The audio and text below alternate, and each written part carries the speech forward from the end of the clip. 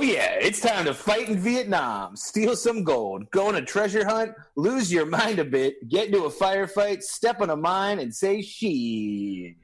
Because on this episode of Geeked Up Presents Netflix and Chat, we watched The Five Bloods. I'm Devin Barnes, and with me always is the Storm and Norman to this podcast, Liam Whalen. Yo, yo, yo!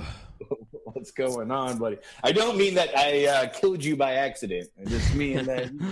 I know, am I the ghost that's haunting this goddamn program, or... But what's going on, guys? We got a good one for you today. Great movie that we got to watch this time, The Five Bloods. We talk about it a million times on this podcast, but so many stinkers. And then when you get one like this, it's always just like a pleasant surprise. Yeah. Our latest golden ticket to the whole... well, I guess our latest golden ticket was The Wrong Missy, which isn't quite as high profile as The Five Bloods. But every so often, we get an Irishman, we get a major blockbuster here on Netflix and Chat. Mm-hmm. We hop all over it. So, The Five, super excited to be doing it, and as well, definitely very timely. It's almost as if Spike had foreseen that there was a problem in America. Yeah, much to all of our surprise, much to white people's surprise. Apparently, Spike saw this coming, but only for like the inception of this country. But but that's right. Welcome to the show. Like we said, this one's going to be a lot of fun. It was a long movie. It was 2.5 hours, but it was think of it like this: a full hour shorter than The Irishman. So long, but we've seen longer on this goddamn show. I was going to say for you, probably an hour and 20 minutes longer than Bandersnatch, but right on par for me. Yeah, exactly. This is right at your Bandersnatch. How many alternate endings did you have to watch of this movie? Unfortunately, did Paul ever kick the shit out of a Netflix exec during your Five Bloods? Because very true, man. But the last one we watched was Bandersnatch, Choose Your Own Adventure, Black Mirror movie. I like this. I like my own adventure, my adventure being laid out for me. Yeah, spoiler alert, we'll get into a review later, but I like Spike Lee's adventure better than mine. Better than the one that I picked my own from Bandersnatch, but definitely check that out as well. Check out the 5-year reunion, or 5-year anniversary special. Has been, and we've gotten a lot of love for that one. That one's been real popular. We've heard lots of feedback. All of our guests have been back there for as little gratitude as they showed on the show. They've really all reached out with their support in the aftermath. So, and I guess too that when we were on there, we had a lot of announcements that we're on like Twitter now, and we're on YouTube, and we're still Geeked on Facebook. Pods, what up? And iTunes. But we're also on, I always want to say Pandora, but Spotify. We're on Spotify now. Yeah, fuck Pandora, all right? What are we, bears? What are we, Chinese bears with a Spanish pronunciation going on? What the fuck is... female masculinities, no less? What the fuck? But,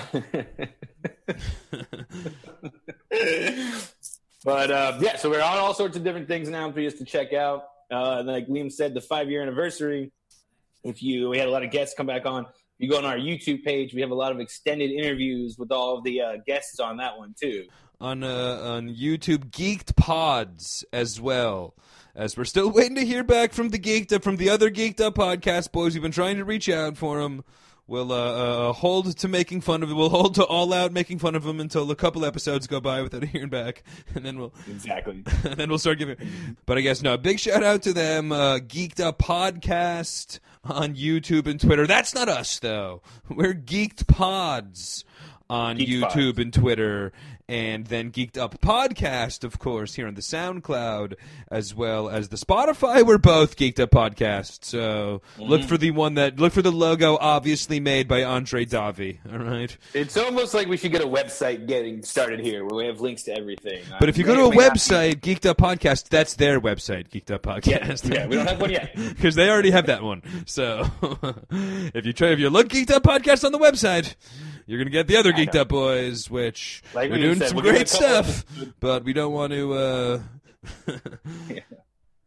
But I guess as well, while we're making some announcements, I guess as well here on the Geeked Up podcast page, but you can now check out the newest addition to Geeked Up podcast page, which is Big LW's Jammin' World podcast, my monthly music talk show.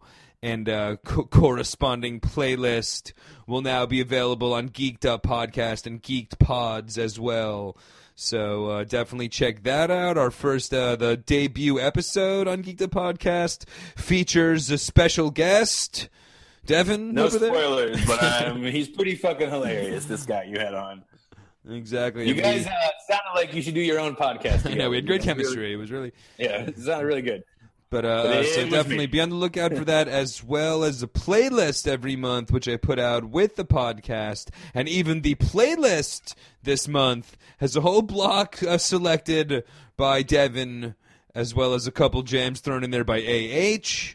And then a whole playlist of all songs from movies as well, as we do a closer look on the show and talk about it. But iconic songs that you most know from movies.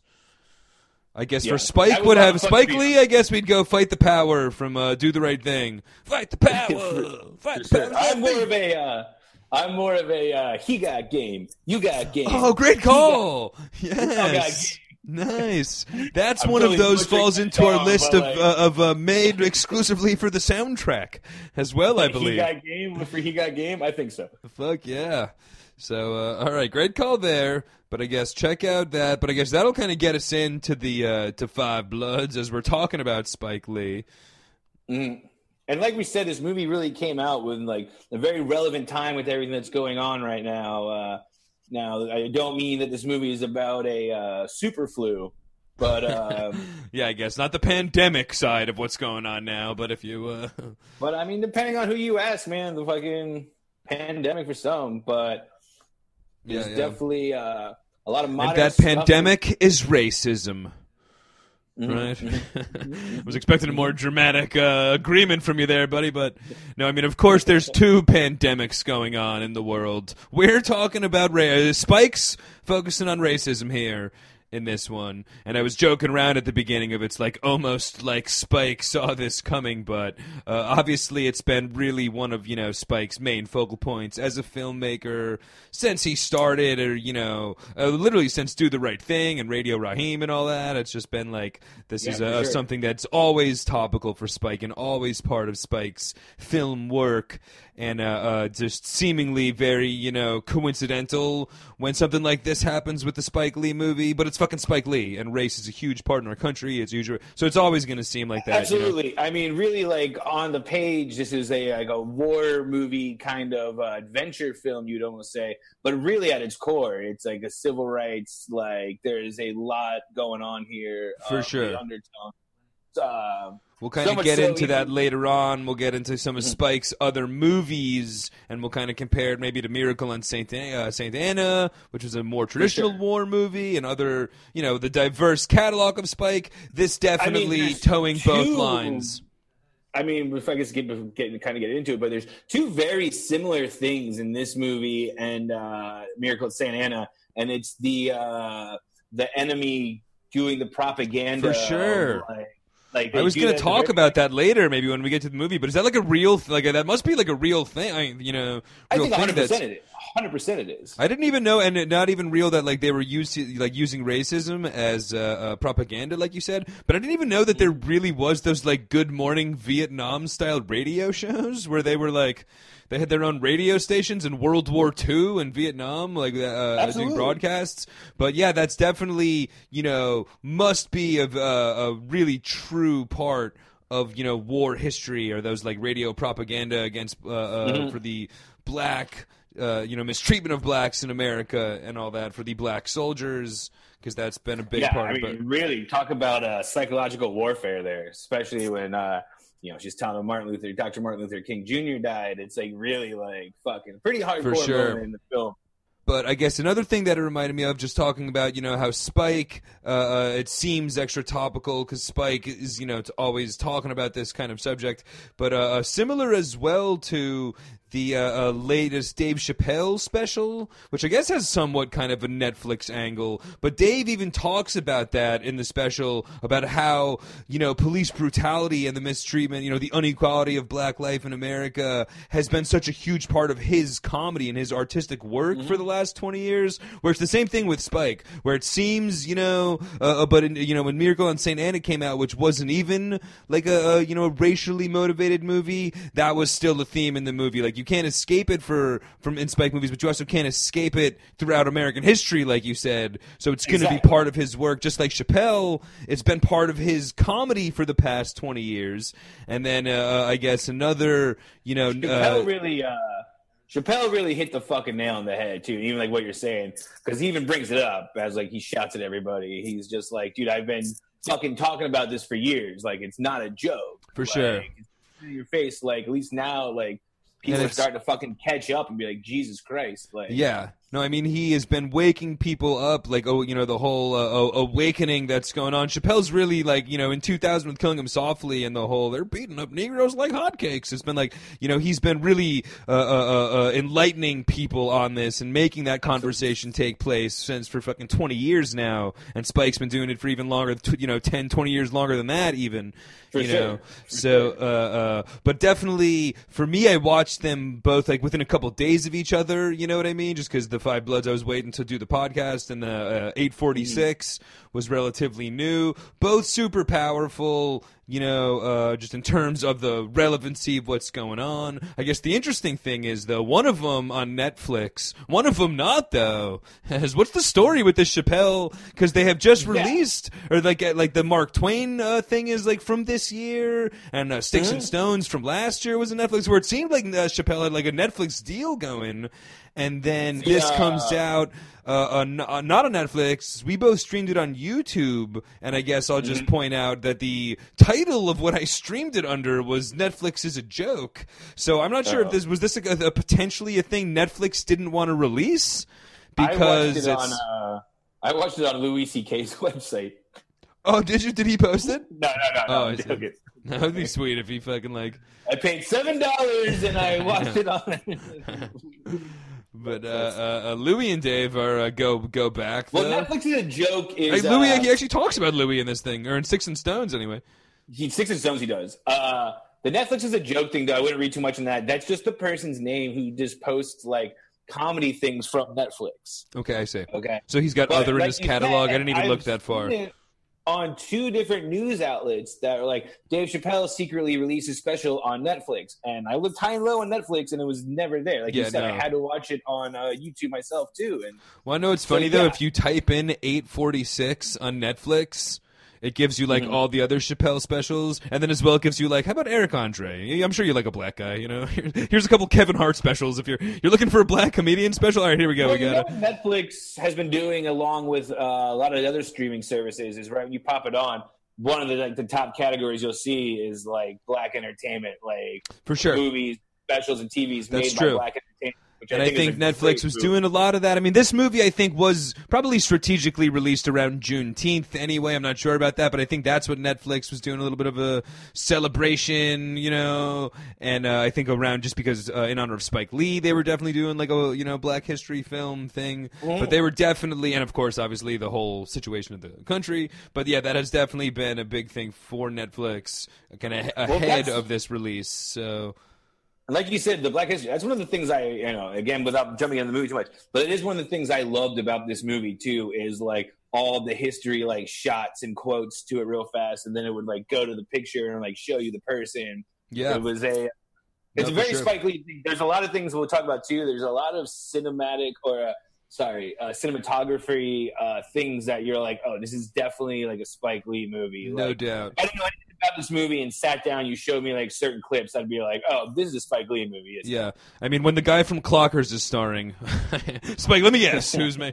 But I guess even just to speak of that real quick, though, that I guess even because we'll get into most of the cinematography kind of things that we will talk about when we break down the movie, but I guess just in the whole social relevancy, it did have that as well Black Klansman feel where they like cut to the Charlottesville, Virginia riots and like the real life topical. Even in this movie, it ends with like Black Lives Matters marches. Absolutely. You know, like it cuts to 2020. Current or 2019 or whatever it was. A lot of that. I think a lot of that might have been like post-edited. Yeah. Like with the George Floyd thing. There was a thing, and I'll talk about it later. Because it wasn't George Floyd. It was Black Lives Matters, which has been going on for a couple years. It was. It has. So I'm not sure if it was post-edited, but it very well could have been. But it also very well could not have been. You know what I mean? Like, it could have just... Very true. So... Because there's a thing in 25th Hour, which is like not only one of my favorite Spike Lee movies, but it's just one of my favorite movies in general. 100%. But when the book was written, it was pre 9/11, and then 9/11 happened like right around when that movie came out or finished getting made.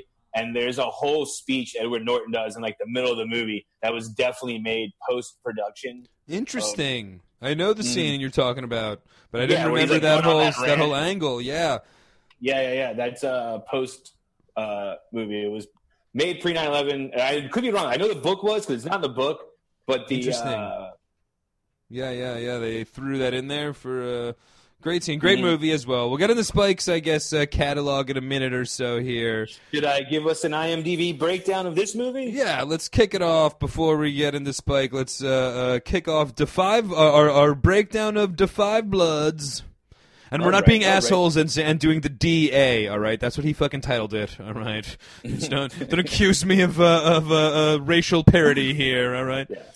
I'm calling it the 5 Bloods. I don't know about you.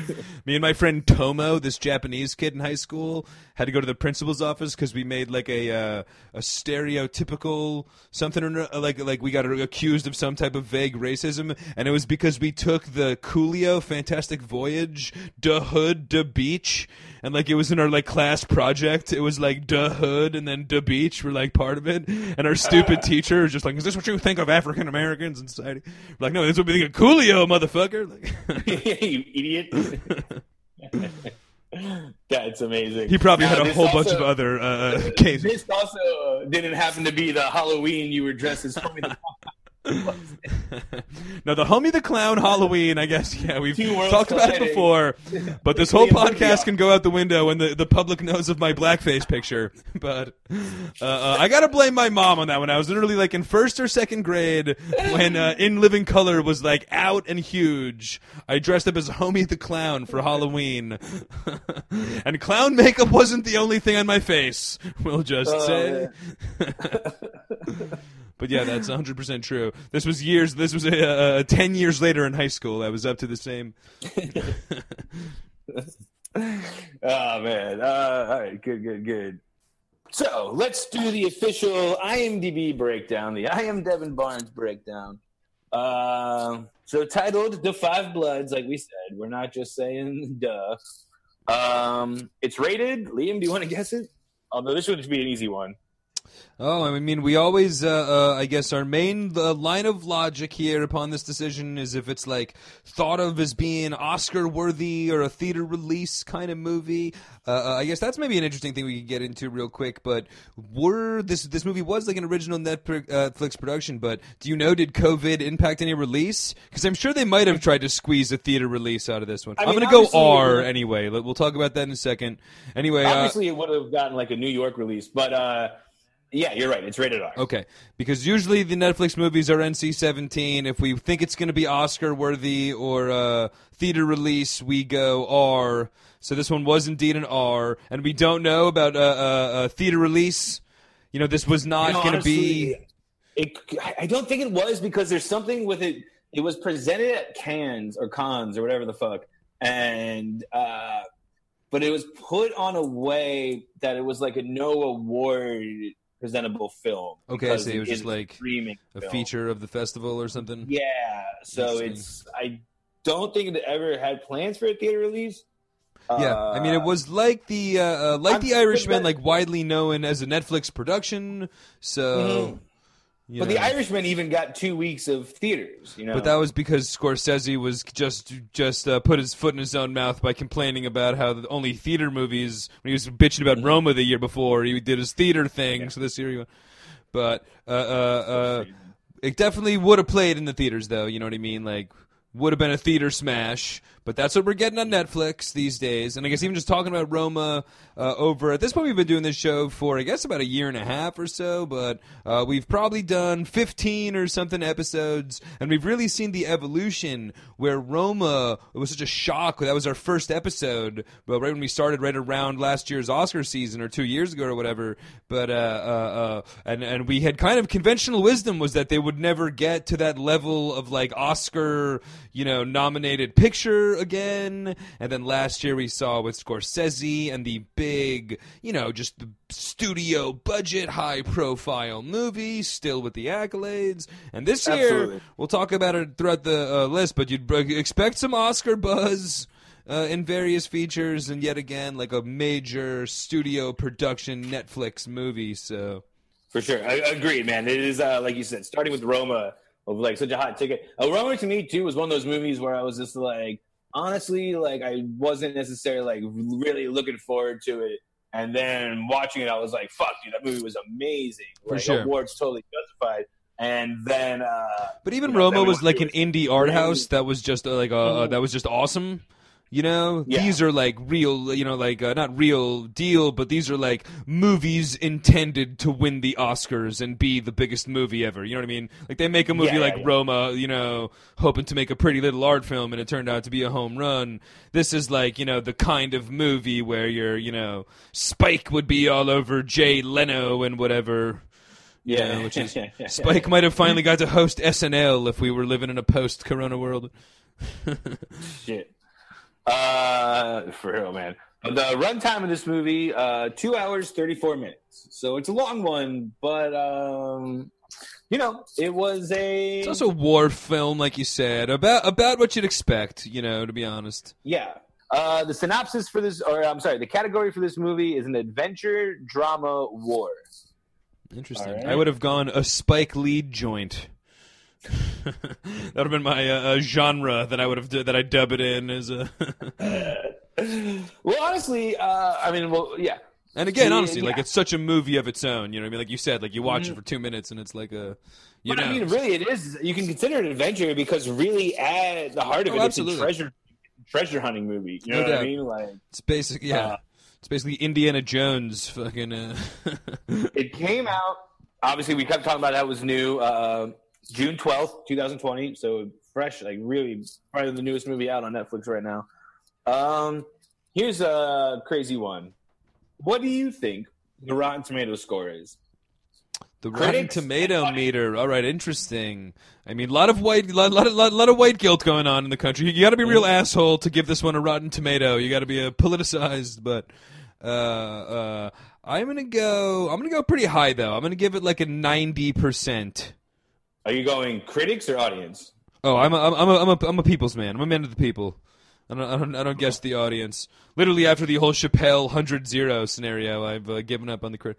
And then Ridiculous 6, let alone. But 0 critics and like 45 audience. Yeah, and the much more worthy 22% from the people. Although I guess real quick, just judging by my white guilt theory, definitely the critics are going like 100% from the critics. I would say if I had to guess, you know, like they will they will outdo the people because the critics can't be on record like going on not liking this fucking movie. But and that's where you're 100% right on this one, man. It's the opposite of what it usually is. The critics score on this one is 91% fresh.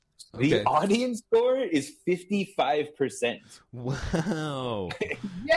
Trump might win this election after all. Jesus Christ. That's more telling than like him packing out the rallies last fucking time. Borderline of what I was thinking when I read that. I was like, well, I guess this movie didn't have the effect, desired effect it was hoping to. Like, fucking hell, man. Wow, that really surprises me. Me too, dude. I thought it would have been like an audience. I thought it was going to be pretty much similar, 91. Yeah. 100. I mean, that's officially rotten, I would say, by my scoring system. Wow. Audience score, that's rotten. Anything below 60 is rotten. 60, yeah. Wow. All right, yeah, that is a big surprise. Yeah. That one blew my mind, dude. The official synopsis of this movie: 4 African American vets battle the forces of men and nature when they return to Vietnam, seeking the remains of their fallen squad leader and the gold fortune he helped them hide. All right. About right. About right. When were they ever battling the forces of nature? Yeah, I mean, I guess they're just like being in the like Vietnamese jungle on a camping trip for the week is like never like even in Forrest Gump. There's like the whole montage of it pouring down rain. That's true. It didn't even rain. We didn't know if it was coming up or down. It never rained once in this fucking place. Dude. Yeah, no, and to be perfectly honest, for like 4 fucking 60-year-olds or whatever, they kicked the shit out of nature in that movie. Like they camped the shit out of it. Like they never struggled once. It's a great call. Like they were sleeping like babies. Like they were tough conditions, I suppose, but they were fucking well equipped for that. You know, like 100%. I'll run through the cast before I do the director first, because obviously we know the director is. But I'm only naming because there's some other people that could be worthy. Name the 5 I'm Bloods. only naming the 5 Bloods and the 6th Blood, if you will, the D'Artagnan of the group, David. All right. So we got Delroy Lindo coming in as Paul. Clocker's guy. Jonathan Majors plays his son David. Clark Peters, you know from The Wire, plays Otis. Norm He's Lewis. Lester Freeman from The Wire. Correct. Norm Lewis plays Eddie. Isaiah Whitlock Jr. plays Melvin. Yeah, and Isaiah Whitlock Jr. is enough said. You know who we're talking about now. We're all on the same page there. So, and then of course, which got probably the most big star and mentioned in this movie, but Chadwick Boseman, Black Panther himself, as Stormin' Norman. Stormin' Norman, yes. I guess he's probably the biggest name out of those guys. But like me and Devin were saying, the other faces are all very, very familiar, especially 2 guys from The Wire, Lester Freeman, and then the guy from The Wire, as well as Delroy. What's his name? Delroy Lindy? Delroy Lindo, man. He's Delroy Lindo. He's great. He's the guy from Clockers. He's in a lot of Spike Lee. He's in a ton of stuff, man. Ton of stuff. You would definitely 60 recognize his Seconds, face. He's a little bit of a Stephen Root kind of thing. You don't know his name, but you definitely know him. He had a big surge in like the early 2000s where he was in almost like every action movie that was like coming out at the time. Yeah, like I can see that. Gone in 60 Seconds, stuff like that. He was for sure. He was popping up a lot, man. I'm gonna give you the only person I didn't really recognize from anything was Eddie, Norm Lewis, the guy that had the black card. Okay, yep. You're a big music guy, and I was just on, the Big LW Jam World podcast. Let me tell you this. The main guys, besides Stormin' Norman, right? He were the guys, the 5 Bloods that went to Vietnam. Paul, David, Otis, Eddie, and Melvin. Does anything sound familiar about all their names?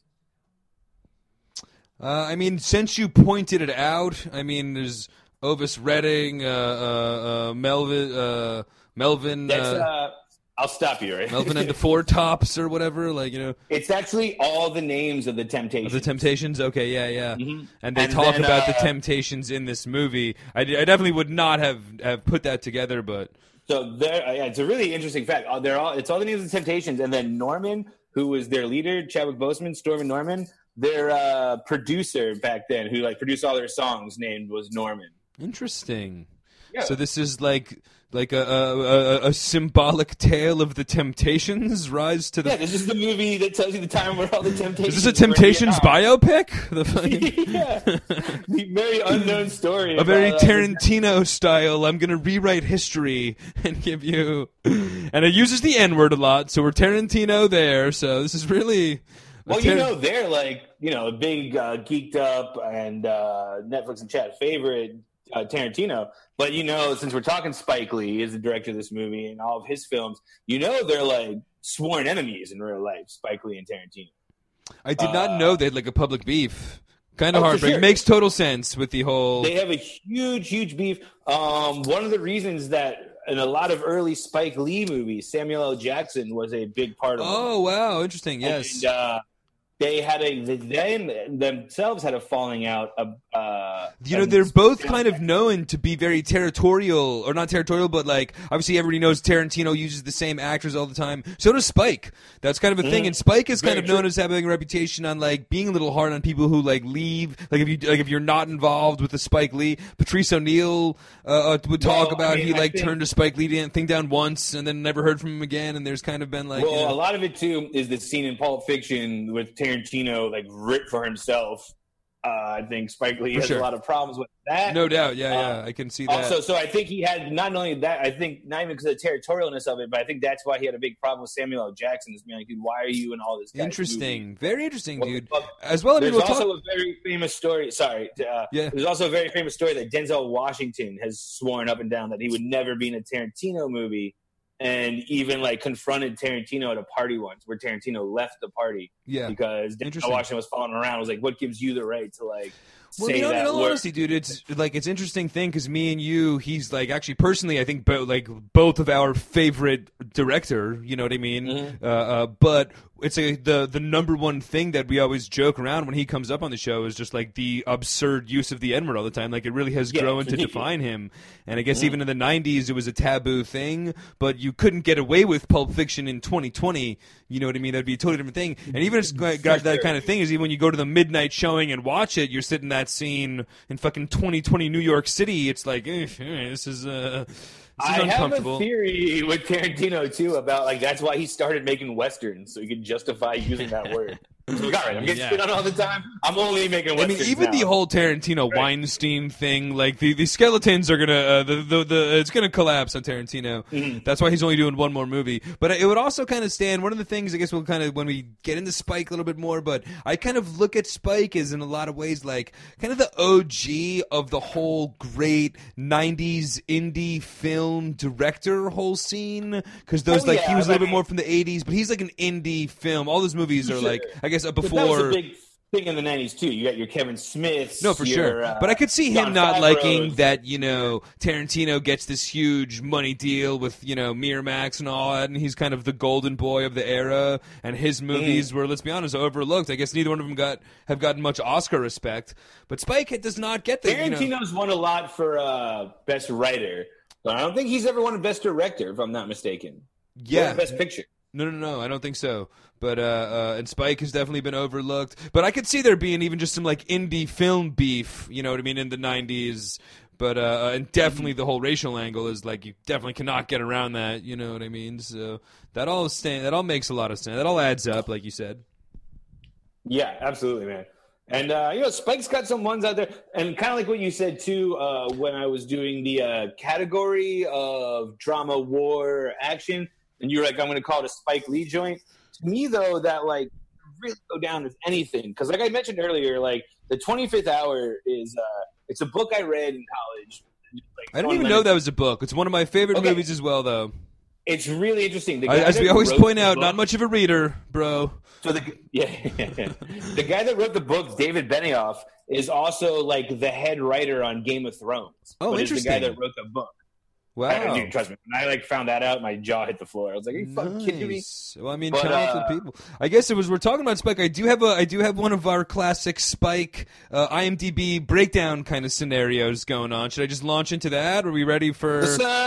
Because 25th Hour is overall before this movie. Actually, let me just ask you: would you consider yourself a Spike fan? You meet yourself in a bar room conversation. Do you label yourself?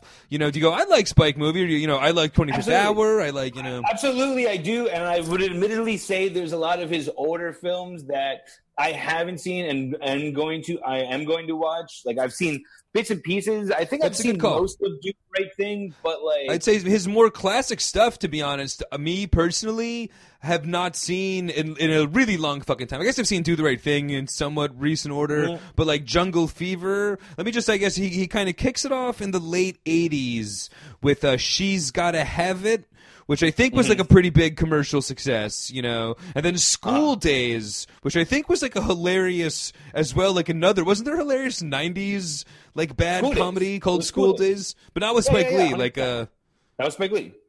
No. But wasn't there another one? Like I remember, like a punk comedy called School Days or something. It wasn't that. When I looked that up, I had two movies in mind that I always think of when I saw School Days too. There's the Brendan Fraser movie. That's what I'm talking about. Yeah. Matt Damon, where they like he's Jewish and they like swastika. Was that an actual? Oh no. That's the real. Yeah. That's the other. That's School Ties, isn't it? That's School Ties. School Ties, yeah. There was also the other movie I was thinking of, and it's Higher Learning that I was thinking of with Michael Rappaport and Ice Cube and Omar Epps. Yeah. No, that's another serious one. I'm thinking of like just a shit like 90s, like a Brendan Fraser but bad like stoner comedy movie. But no. All right. Okay. Then we get into like his main peak of, you know, some of his real big hits, as well as one of my faves, but in a stretch of 5 movies, kind of towards the end of the 80s into the 90s, he bangs out Do the Right Thing, like definitive movie for Spike, then Mo Better Blues, which is a great movie with Denzel, and I think Wesley Snipes, but Mo Better Blues, then Jungle Fever, one of his biggest, definitive movies. Then Malcolm X, which I'd say is kind of like his first. I would say that's his Pulp Fiction, if you will. For sure. Another funny thing about Spike Lee, and even comparison to Tarantino, he did that thing too, where most of his early movies, he's one of the main stars in it. He's like one of the actors in it. Yeah, good call. You know what I mean? He puts himself in a lot. Definitely. And I'd say, like you said, Malcolm X, really his Pulp Fiction. I kind of look at that more as well as his, like, you know, kind of, not like I'm ultimately familiar with the box office shenanigans of these movies, but that's kind of more, I'd say, like his big, you know, big market, high profile, you know, real kind of movie that brought him out of, like, the kind of art house indie New York City filmmaker into, like... For sure. I was thinking about this a lot today, too, and I mean... You got to consider the fact that I guess Spike Lee is really responsible for like the success that is Denzel Washington also. One, I mean, and I don't mean to sound like this fucking guy, but when you look at a picture of Malcolm X and then Denzel Washington, it's fucking like, I know, yeah, how much they look alike. No, dude. it's true, like, it's true. The casting is amazing in that movie, but I mean, really, Denzel Washington was on like St. Elmo's Fire, which was like a hospital show, like pre-ER. But what about like Glory or whatever? Wasn't he? That? Yeah, for sure. That was a pretty epic one. I think that's post like Mo Better Blues. Mo Better Blues, definitely. Oh yeah, good call. I'd say I was thinking Malcolm X. Like I think Spike Lee's pretty responsible for like the Denzel Washington we know. No, for sure. So that's much a good call. So that even down his Denzel Washington's son was in the Black Klansman. Great. Yes. Wow. Which I was like thought was a prank. I literally didn't even believe for a long time. But I guess so. We'll leave Malcolm X though and get kind of back into a little bit more of like the lower profile New York City centric Crooklyn. Okay, and then again Clockers, which one of my all time faves. Then we got Girl Number 6, Get on the Bus, which was kind of like a real cool, just, simply made, trip to the Million Man March, but like real low profile kind of movie. Then a couple of big budget, He Got Game and Summer of Sam. All right. Summer Sam, written by Christopher Moltisanti. Yes, Michael Imperioli, absolutely. And you joked around another Denzel one, of course, with He Got Game. And you joked around about the epic soundtrack, but as well the acting performance of Ray Allen. As a sports fan, one of my all-time, Jesus Shuttlesworth, of course. But one of the all-time great sports movies. A little intense for like a sports movie. Sports is a very, one theme of the movie, but... Yeah, I mean, for me, though, it was just, like, seeing that movie, like I said, like 13, 14, and just being, like, expecting to see, I don't know, I was, like, more hyped up about a basketball movie and just, like, not the interrelations of, like, for sure. a father and son. I was having Mrs. Doubtfire flacking fast. No, definitely. If you were going to, like, I was going expecting Blue Chips with Shaq. Yeah. You know what I mean? Exactly. For sure. Exactly that. And it was very much a Spike Lee joint. It was fucking Summer of Sam with a basketball instead of punk rock. Absolutely, dude. But then Summer of Sam was another really, really good one. Was that Adrian Brody in Summer of Sam? Adrian Brody, John Leguizamo, Mina Savari. Great movie. And then Bamboozled, amazing. I remembered, much like Girls 6, I saw about those, didn't love, Wasn't a huge fan of Bamboozled or Girl Number 6, but those were pretty big movies in the 90s. Yeah. And then I guess the 2000s kick off, like Devin said, right around the post 9/11 25th hour. Early 2000 release, which me and Devin said. Yeah. And that movie is just like so surprisingly a Spike Lee joint because, I mean, the cast is Edward Norton, Barry Pepper, Philip Seymour Hoffman, Rosario Dawson. I'm pretty sure Brian Cox is his dad. The movie's fucking crazy, dude. No, for sure. And it's just one of those, again, it's one of my favorites. That movie is literally like my nightmare of like, I've had waking nightmares of being like, going to jail the next day and like waking up like, it was all a dream. I mean, I remember that being a whole mindfuck of a concept when it came out. Like, I didn't know that that's how it worked, that you could be out on it. And like, dude, like, so you could be free, then know you're going to jail the next day? Like, that would be fucking brutal. I figured just get arrested and then you're locked up until you fucking go away. I didn't know there was like court hearings and all, you know what I mean? It was like... Fucking, but you're right. And I saw that one, I'd say not long after American History X with Edward Norton. Like in high school, that was like a fucking amazing Edward Norton movie. And then 25th Hour was just really, like, Jesus, this guy's the best. And so does Colors. Yeah, sorry, I don't mean to go on an Edward Norton rant. Good point. Yeah, I guess we'll save that for when Edward Norton makes a movie on Netflix, and we'll immediately get back into our Edward Norton. But I guess from 25th Hour anyway. So now we're into the 2000s, where a lot of you might think a guy like Spike, you kind of think of him as a more 90s guy as well. You might think that the catalog has died off in the last couple of decades, but he's got 25th Hour, She Hate Me, then a couple of kind of much like 25th Hour. She Hate Me. Is that the sister of the guy from the XFL? Yeah, exactly. I've got no idea what that one is, but then a couple more ones like 25th Hour that you might be surprised are Spike Lee joints, but Inside Man and Miracle on St. Anna, which we'll get into later as a war movie, as we compare it with The Five Bloods, which we will at some point talk about, I'm sure. But then a couple, another New York-centric run, Red Hook Summer, where he's back in Brooklyn. We're seriously like this guy likes Brooklyn more than fucking Wahlberg loves Boston. But Red Hook Summer. Then one that looks interesting, although I'm not familiar with it at all. But Old Boy. Old Boy. Okay, I was blown away to see that he directed Old Boy because he directed the remake of it. It's I want to say it's a North Korean movie. Interesting. I want to say it's a South Korean movie. It's definitely an Asian movie. Makes more sense, but yeah. But it's about like a guy that's been captured for like 20 years and gets out by like gangsters. And who's in the American version? Like Josh Brolin. I was going to say Josh Brolin, right? Like Thanos and Scarlet Witch are both in it. Fuck yeah. So that's an interesting one to check out that slipped past my radar. Same thing with his next one, The Sweet Blood of Jesus, which I can understand why that would maybe slip past my radar. But by the way, dude, I just found out about this movie. I meant to text you about it off mic. It's on Hulu, I think. It's fucking wild, dude. Yeah, as wild as it sounds. I mean, think of Nicolas Cage and like The Vampire's Kiss. Okay, it's fucking like that like wacky. Nice. So I guess much like Old Boy, we'll have to backtrack. We'll have to back catalog The Sweet Blood of Jesus. Okay, and then his last couple ones though, kind of back into some social relevancy and some pretty big success with Chirac. And then, I guess last year's or 2 years ago, whatever it was, but of course the Black Klansman, which was, nominated for the Best Picture. And then this year... Black Klansman was great. Chirac, you couldn't pay me to fucking see.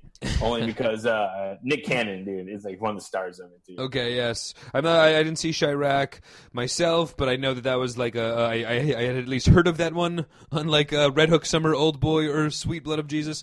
But and then Black Klansman, yeah, and as well, really enjoyed, definitely, much critical success, commercial success, all that. So did you? Getting into this too, did you recognize any Klans members from Black Klansman in this movie? Oh, good call. I had not thought about it at all, but there was no Denzel Jr. or Adam Driver, so I guess I forget about everybody else, but. It was the two white guys in Lamb. Okay, wow. Those guys were both, in... like, the one guy, the skinnier one, was like a main guy. Yes, now was, that like, you mentioned it, I do remember that guy. Yes. And then the fat very guy interesting. was the fat guy Klans member. That guy was the fat guy. Yeah. As we'll get into later in this movie, he's just the entire movie, just a fat shit that does nothing. They literally just wrote that guy in as like, so I guess pretty epic catalog of work though. For as we'll get into, totally snubbed by the stupid Academy for his entire career. As I think the Black Klansman, one of the big stories was one of that would have been his chance for his first best director award. I think he was the irony too was that he was nominated for I want to say Do the Right Thing. Yeah, you'd think so, but he lost to Driving Miss Daisy. Okay, and then this time he was nominated again for Black Klansman and lost to like the reimagining, Green Book. I believe, of Driving Miss Daisy. It was the Green Book. yeah, great call.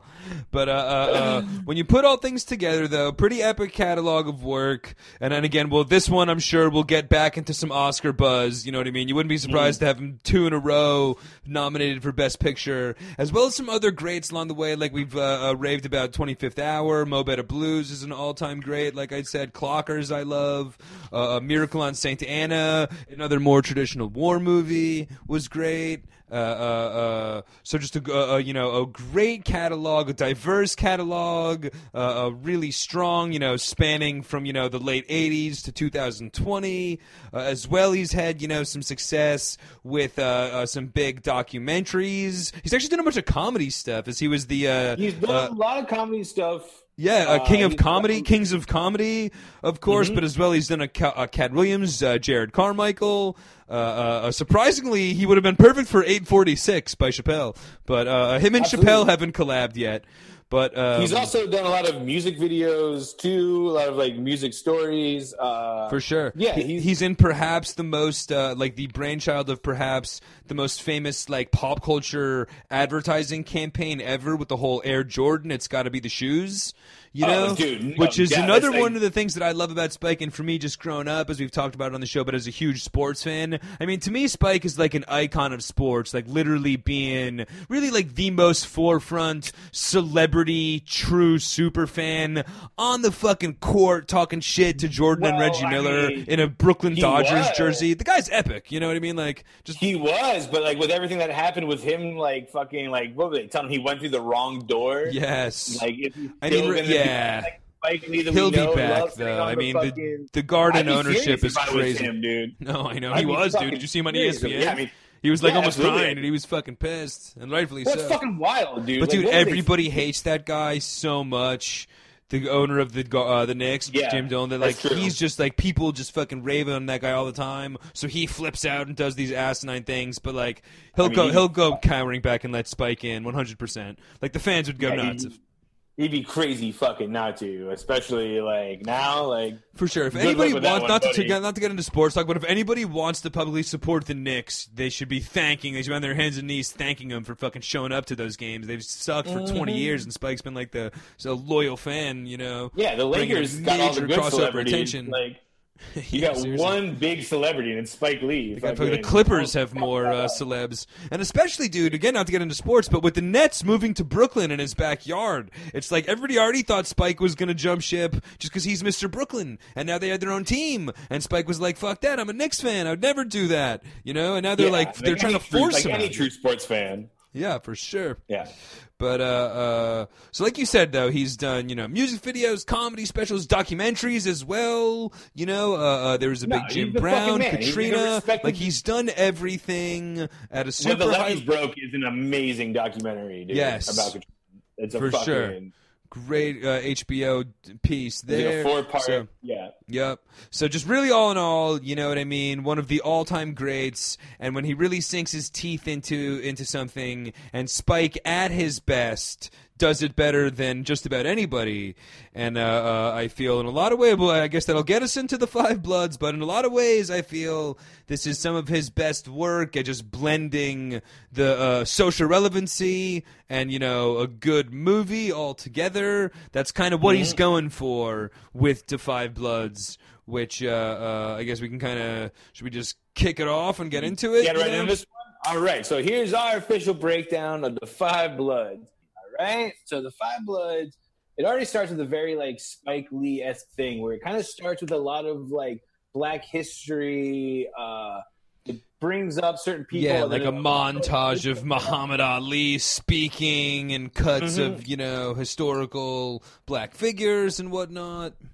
Correct. And this is something you'll find out throughout the movie, too, that, like, whenever they reference an African-American history, it'll cut to, like, a picture or a video clip of, like, what they're actually talking about. Yeah.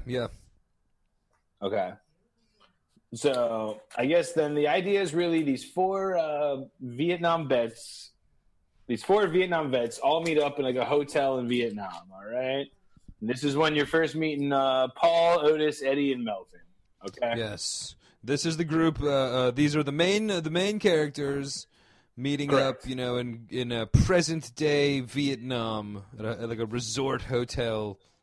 Yeah, and it looks awesome. Yeah, that even has like hilarious. I was like, dude, I want to visit. He's drinking like a red tropical drink. He's drinking like an straw. Agent Orange cocktail and like hilarious exactly. like Nam themed. Nightclubs and stuff. Dude, their opening walk, their like Reservoir Dogs style opening walk through the dance club is one of the greatest scenes of all time, dude. I was gonna bring that up. I was gonna bring that up when we got there, dude. But yes, I think we're pretty much there, are we not? Like, yeah, I mean, more or less. They meet up at the hotel. You kind of don't really know why they're there yet, except that they're all vets. They're meeting up. Here's a big tell at the very beginning that you can kind of tell that Delroy Lindo, Paul, is going to change for evil. Is one of the first things you find out about him is that he voted for Trump. Yeah, he shows up wearing a MAGA hat. You're like, all right, I know which one of these is going to be the unstable kook of this. Yeah, I wonder which one of these guys is going to be on edge the entire movie and fucking. But he fly says off the something handle. about like building the wall, and they're like, "Wait a second, did you vote for him?" And then like, okay, much like how what I was saying that like moments in history, they'll like cut to a scene. They joke around about he was the one black guy behind Trump holding the Blacks for Trump sign. Yeah. And then they actually show the guy and like give his name and like Yeah, for sure. But you're right, yeah, so they're cutting back and forth. But you're right, that was definitely some foreshadowing as to which one of these is going to be like the lunatic non-vet of the group. There's that's one foreshadowing, and then I guess they have in that same like conversation, that same bar room. He's all on edge with like these Vietnamese guys are looking at me, man. Everybody's staring. Like he's a paranoid nut. This entire fucking movie. Let's be honest. Yeah, I mean honestly, the bar scene, like they're all dancing to the dance floor, and then they're sitting there, and you see like the old like is the one guy from Kill Bill just like staring at him. Like, the fuck. And then I guess they meet the tour guide right around then too. That's when they meet Vin also, because Vin says that Don't the one trust guy him. is like his uncle or his cousin or something. He shows up, and they're definitely, there's an anonymous kind of feature where he's playing, and he's like, "Oh, my father was in Vietnam too." Oh, and there's just like a weird, there's I don't know. X-nay on the accent. I don't know, buddy.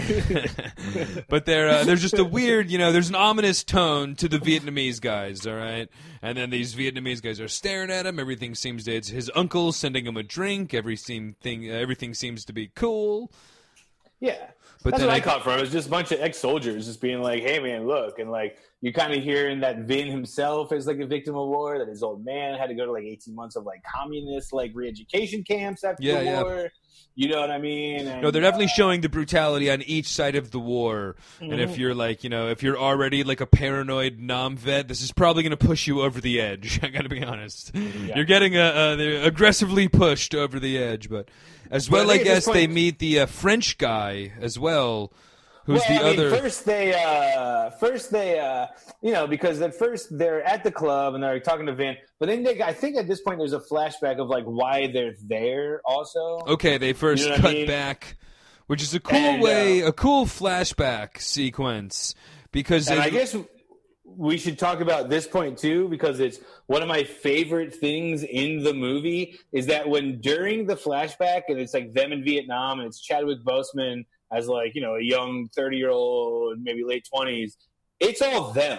Yes. They don't do stupid fucking Irishman makeup. I was going to say, in the age of stupid Irishman, age degeneration, and Will Smith and all this shit, like, it's a cool, super cool flashback sequence. You know what I mean? And every flashback in the rest of the movie, they don't do age makeup. It's them. For sure. Them as old men back in early 70s Vietnam. Like, that is how they were going to do it. It blew my mind. I was like, dude, what an amazing choice. For sure. I think it doesn't take me out of it, because a lot of times with like that facial or like that fake facial stuff and like the makeover actors, it takes you right out of it. And then but it also keeps you in the moment where you're like looking at these guys reliving this war as they're back there. It really hammers home that these are the same people that were at once fighting the war. It's like, you know, some of the things I read about it too, because I thought it was an interesting choice. I thought it was like a really neat move. Some of the things I read too said that it kind of shows you that like they're not flashbacks; it's them remembering being in the war. Exactly. And when you have memories, you think of yourself. It also shows that they are still never really left the war themselves. That they are for sure still living with it. Yeah. And then one more thing it does is it kind of shows you just like, because you know that Storm and Norman dies. It kind of just shows you like how young he was when he died, like comparatively to like all these old men. Okay, that's cool too. Yeah, really, because I guess they do when they show up. It's called the Five Bloods. In the hotel lobby, there's only 4 of them, and one of them whips out a picture of Boseman, like, oh, there was a brother, you know, Storm and Norman. So they set up that he's like the leader, you know, and how revered he is by the gang. So, but you're right though. When they at first you don't realize that though, because they're talking to Vin about like they're set for their trip, and then you know he's gonna help them on their tour guide. Then they cut to like these old men in a helicopter, and I'm like, what are these guys going on fucking like Nam fantasy camp? Like what the hell's going on here? And then it's a super cool, intense helicopter crash and war scene that as you learn what's going on. I loved it. I thought it was a great choice. So did I, man. I thought it was like such an original idea too, man. And it's like good, and again, such like a directorial like experiment of just like you've never seen anyone else do this before. Sure. I mean, out of all the flashback scenes, it's never been done. Fucking brilliant, you know. No, it really is. Like I've never seen. Yeah, I think it's just such like a great move on his part. But then I guess from there they get to the French guy. They cut to them back in like to contemporary Vietnam. Well, Otis's girlfriend. Oh, I guess let's actually finish off. We'll set up girlfriend. We'll actually finish off what happens in flashback Vietnam. They take him through the battle where the helicopter crash, and then the Five Bloods stumble upon like a chest of gold that was set to pay off Viet. Huh? They were there to like recover a crashed CIA. Okay, yeah, that's true. Yeah. That was like bringing gold to the people for like fighting against the Viet Cong, and then they found them. They're like, well, we're keeping this. yeah. Clearly, we're gonna bury this in the woods and come back in 30 years, right? Like come back in 50 years. Right? Human being would do. Yeah. No, good call. So they, set up that is the, kind of crux of the movie. Then they cut to them 2020 Vietnam with like having a meeting with a shady French guy that starts off on the wrong foot. I got to be honest. With lunatic Paul. The reason they meet the Roach is because Otis's ex-girlfriend from Vietnam, or like, she was the hooker back then, has like a kid with him. You know what I mean? She's the one that set up the meeting for them.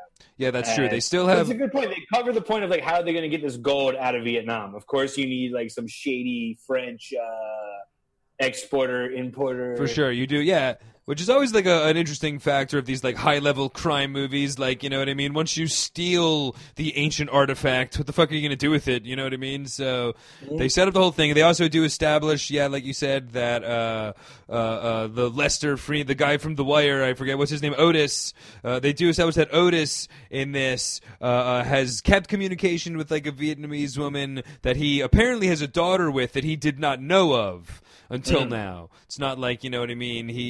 She kind of surprised both of them when she fucking showed up. That scene is hilariously amazing too. Yeah, because like jaw drop, they like don't pointing, even try to like. They didn't even try to bounce around the bush a bit, dude. It's like it's so obvious. Like she just walks in. It's like. Yeah. Like, the dots are so connected so quick. Yeah, no, for sure. But so they established that, and then you're right. So and then this Vietnamese woman has helped because she's included in the meeting. She's at the meeting with the shady French guy. But they kind of set up the point, though, right off the bat, like you said, a major conflict between Paul and this guy, which was very much reminded me of both of me and you with our restaurant experience. Very much reminded me of the old getting into an argument with the waiter before your food comes, where it's just like, dude, like, how are you supposed to fucking trust this like, we know that this is gonna eventually get back, that you're gonna get double crossed by this guy. That we had this immediate, like, hostile, crazy breaking of the ice meeting to set up the $17 million espionage case. At that scene too, I was getting so mad at Delroy Lindo, Paul. It reminded me of so much of Vince Vaughn in Made, where it's like, can't this guy just keep his fucking mouth shut and just like let the plan go? And like, he's doing the old hack, like, if it wasn't for us, you'd be eating snail, or you'd be eating sauerkraut with the rest of the Germans. Talking no shit for other than the reason that he's like French. He's like, listen here, yeah. No, for sure. He immediately flew up the handle. But so that really kind of established. So I wonder who the bad guy is going to be, as Crazy Paul's paranoid about getting set up this whole time. See, to me, that never crossed my mind.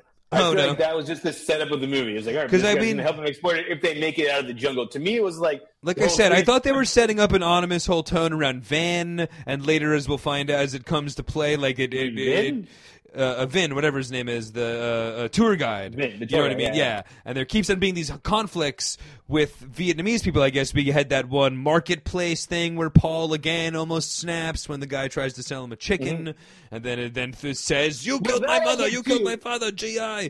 And like, so it shows a lot of current hostility, and Paul's all on edge. Well, it just happens a lot with Paul. I mean, I believe that he had just had PTSD, like the thing with the crippled kid at the club begging him for money, like, and he was like, "Get this fucking kid away from me, dude." No, like, for sure. I just imagine that, like... No, they established that he's on edge with PTSD and, like, a bunch of aggressive Vietnamese, and being, like, in the heart of Saigon is not going to be good for his nerves. Nor is the Vietnamese jungle, where I guess we wind up going to next. Or I guess as well, Paul's son shows up, though.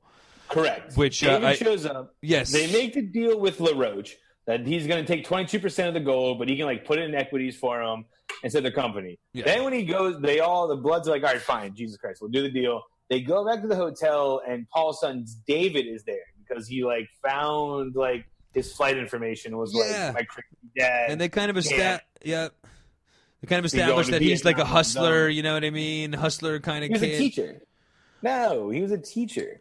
No, but David, they even said that he was there. Was he there for good or not? Because David is a very he went to character. Morehouse. He's a teacher, but then he tries to steal the Air Jordans. I think they refer to him as like a piece of shit. Like I thought the dad was like, "Oh, my son's like a 2-bit hustler." Yeah, but Liam, I wouldn't consider you a hustler, but I guarantee you would be trying to take those Air Jordans off that line. Yeah, no, I mean seriously, it's a crime of opportunity. I mean, it's an entrapment, basically. I just think it's one of those things that, like, he was. Can't you be both? I think he was worried about his old man. I mean, he's been growing up, and as you find out about Paul throughout this movie, this guy's fucking Looney Tunes. Yeah. Right? And he grew up with this guy, or like he was his father. You know, he knows that. But he shows up for his cut, though.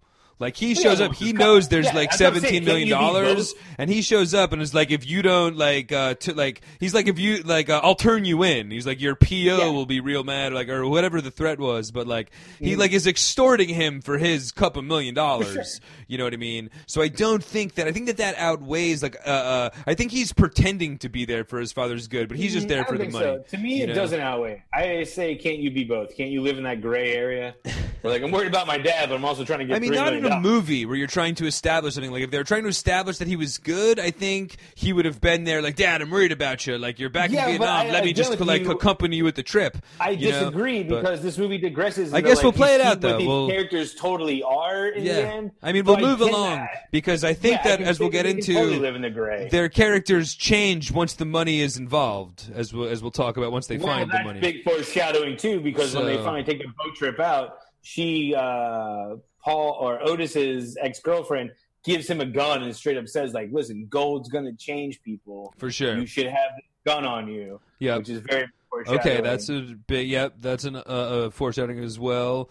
And then the boat trip that you mentioned was sick because they did like the Apocalypse Now, the song from Bugs Bunny. Epic scene by Spike. There's a lot in this movie that's very similar to Apocalypse Now. So much so that the dance scene that we talked about earlier, behind the goddamn DJ booth, it just said Apocalypse Now. Yeah. I think it was like the name of the club. Yeah, that's what I was saying, actually. When I said the Ancient Order, like the club was like the Apocalypse Now or whatever. So that boat scene was awesome, though. You know what I mean? Super intense. Like, it would go back between contemporary intriguing, is the son in for good? Is he going to be double-crossed? To, like, badass 70s war movie, to, like, socially relevant, all from scene to scene, Spike's doing it, you know? It's like... Yeah, I mean, they really do go back and forth like that, you know? Yeah, but, like, it's just he's covering so much ground, you know? Yeah, exactly, man. So then they like stop off to the boat, and they're at the bar. And David now has met the French girl at the bar who like discovers that she's like diffuses minds. Yes, another fortuitous meeting. I wonder if the smoking hot French girl that disables minds is going to come in handy at some point in this movie. Mm-hmm. Well, you know, you never know. It's much like Apocalypse Now also, where, like, Martin Sheen, like, just meets that French lady and bangs her in, like, a mansion, like, the most random scene in the world. But, that's true. Yeah, the whole thing, too. Because then Mr. Sheen is at the bar getting all fucked up, too. That's the scene where they have to, like, walk him out of the bar. That's true. But then the two guys, her two compadres who work with her are the two Klansmen from Black Klansmen show up and just like start talking shit for no reason, like stupid Americans. Well, the one guy's talking shit because he's a French guy. The fat guy, I think, is he American or like what's his story? Yeah, the French guy, I'm pretty sure was American. Yeah. That guy we'll get into later, but he just plays no bit. You've never seen a more worthless, like hunk of shit character in your entire life. This guy. Very true, man. Very true. But they finally then, Vin drops them off, like, at their end of their boat quest. They all leave, and he's like, look, man, I'll see you guys in a couple of days. I'll be back, you know, even if I'm not there. Even if you guys are running late, I'll be back, right? They kind of go in the woods, start marching in the woods, or in the jungle, rather. Seems all kind of just like a march to the past, you know? But then you kind of find out that Otis has a dependency on Oxycontins. They take those away. I mean, he throws those away. Bad move, all right? You're in the Vietnamese. And also, are you like, did they really establish he had a dependency? Or like, dude, we've been marching in the Vietnamese jungle for fucking 2 days. I needed, my fucking feet hurt. Like, Jesus Christ. If there was ever a more appropriate time to take a painkiller, I'd... It also didn't really add anything to the story at all at any point. I mean, I guess it kind of plays into his paranoia. Because I guess shortly after the... but it's Otis. It's not Paul. It's Otis. But it's Paul's paranoia about, like, he's going to be double... He's a dope fiend. He's going to double-cross me. He's like... You know what I mean? Like, it adds a little bit of defamation to anybody's character and then like that. Because I guess right after that, then, he throws away the oxys. Then, like, he's sleeping it off or whatever. And they find the gun that the Vietnamese lady gave him. Okay, now they wake him up and they're like, you're doing dope, you're fucking now have a gun, like, what's your story? And then Paul's all hung up on this dope fiend double cross. And, you know, to me, that part, too, was almost like one of the few things I almost didn't like about the movie because it just felt so, like, neatly into that plot point where the lady was like, be careful, gold makes people crazy. And the second he finds the gun, he was like, all right, I'm crazy now. I'm keeping the gun. It's like, all right, look. Yeah.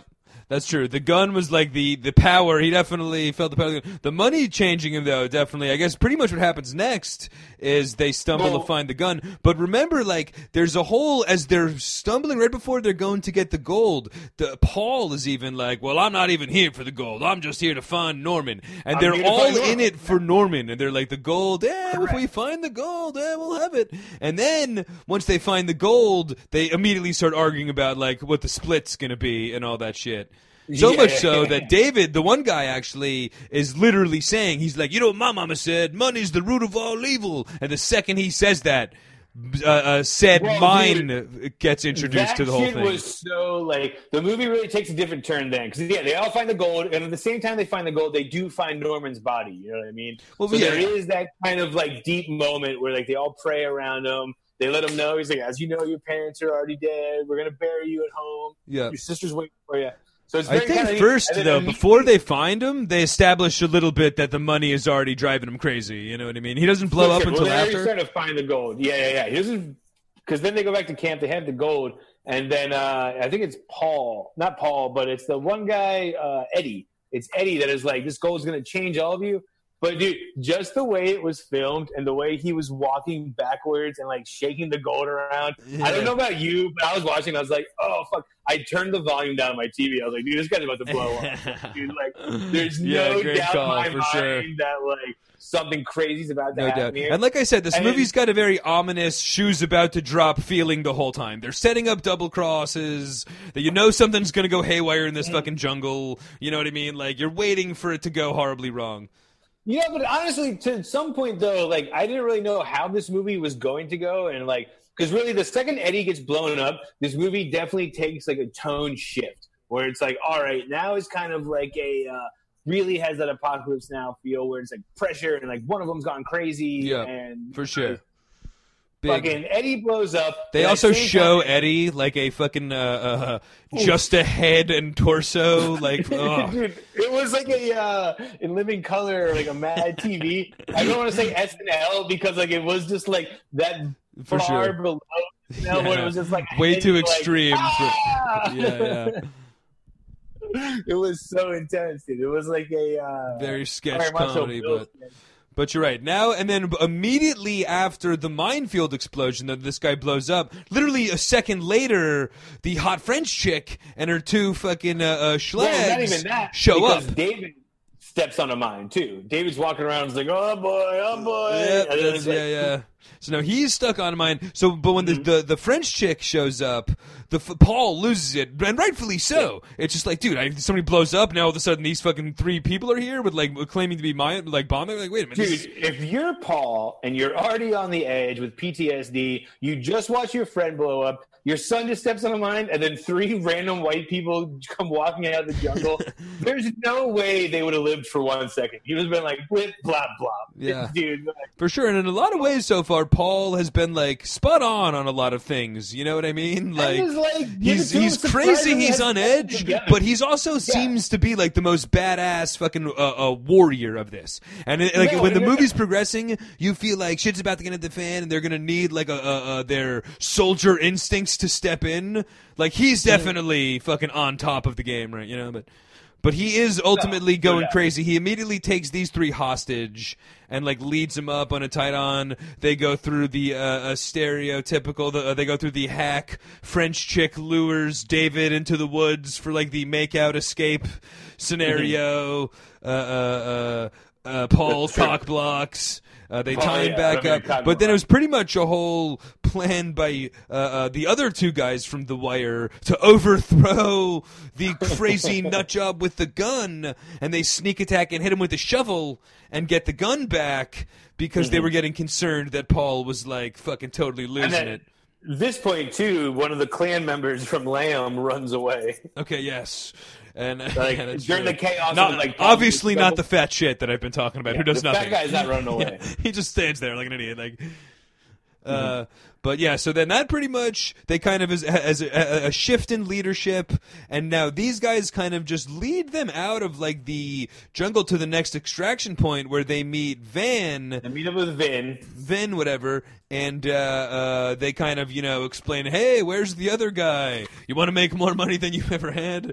Fucking pretend you never... That story is so funny, too, because this cover story is so bad. They're like, yeah, he broke his ankle, and he just wanted to stay out there. He's like, oh, dude, I can, like, call somebody to get him out of there. And they're like, all right, look. I know.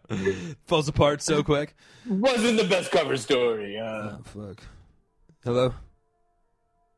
Yo. Hello?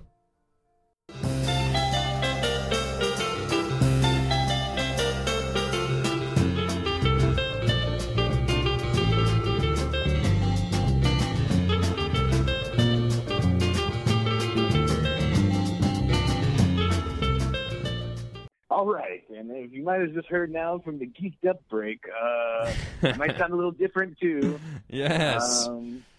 first technical difficulties after the big 5-year anniversary. We still got hiccups here. Much like literally in our first episode after our 5-year anniversary, starting off much like our first episode 5 years ago, where it's true. Technical difficulty, but Devin's internet went out. What are you not paying the fucking bills, you cheap bastard?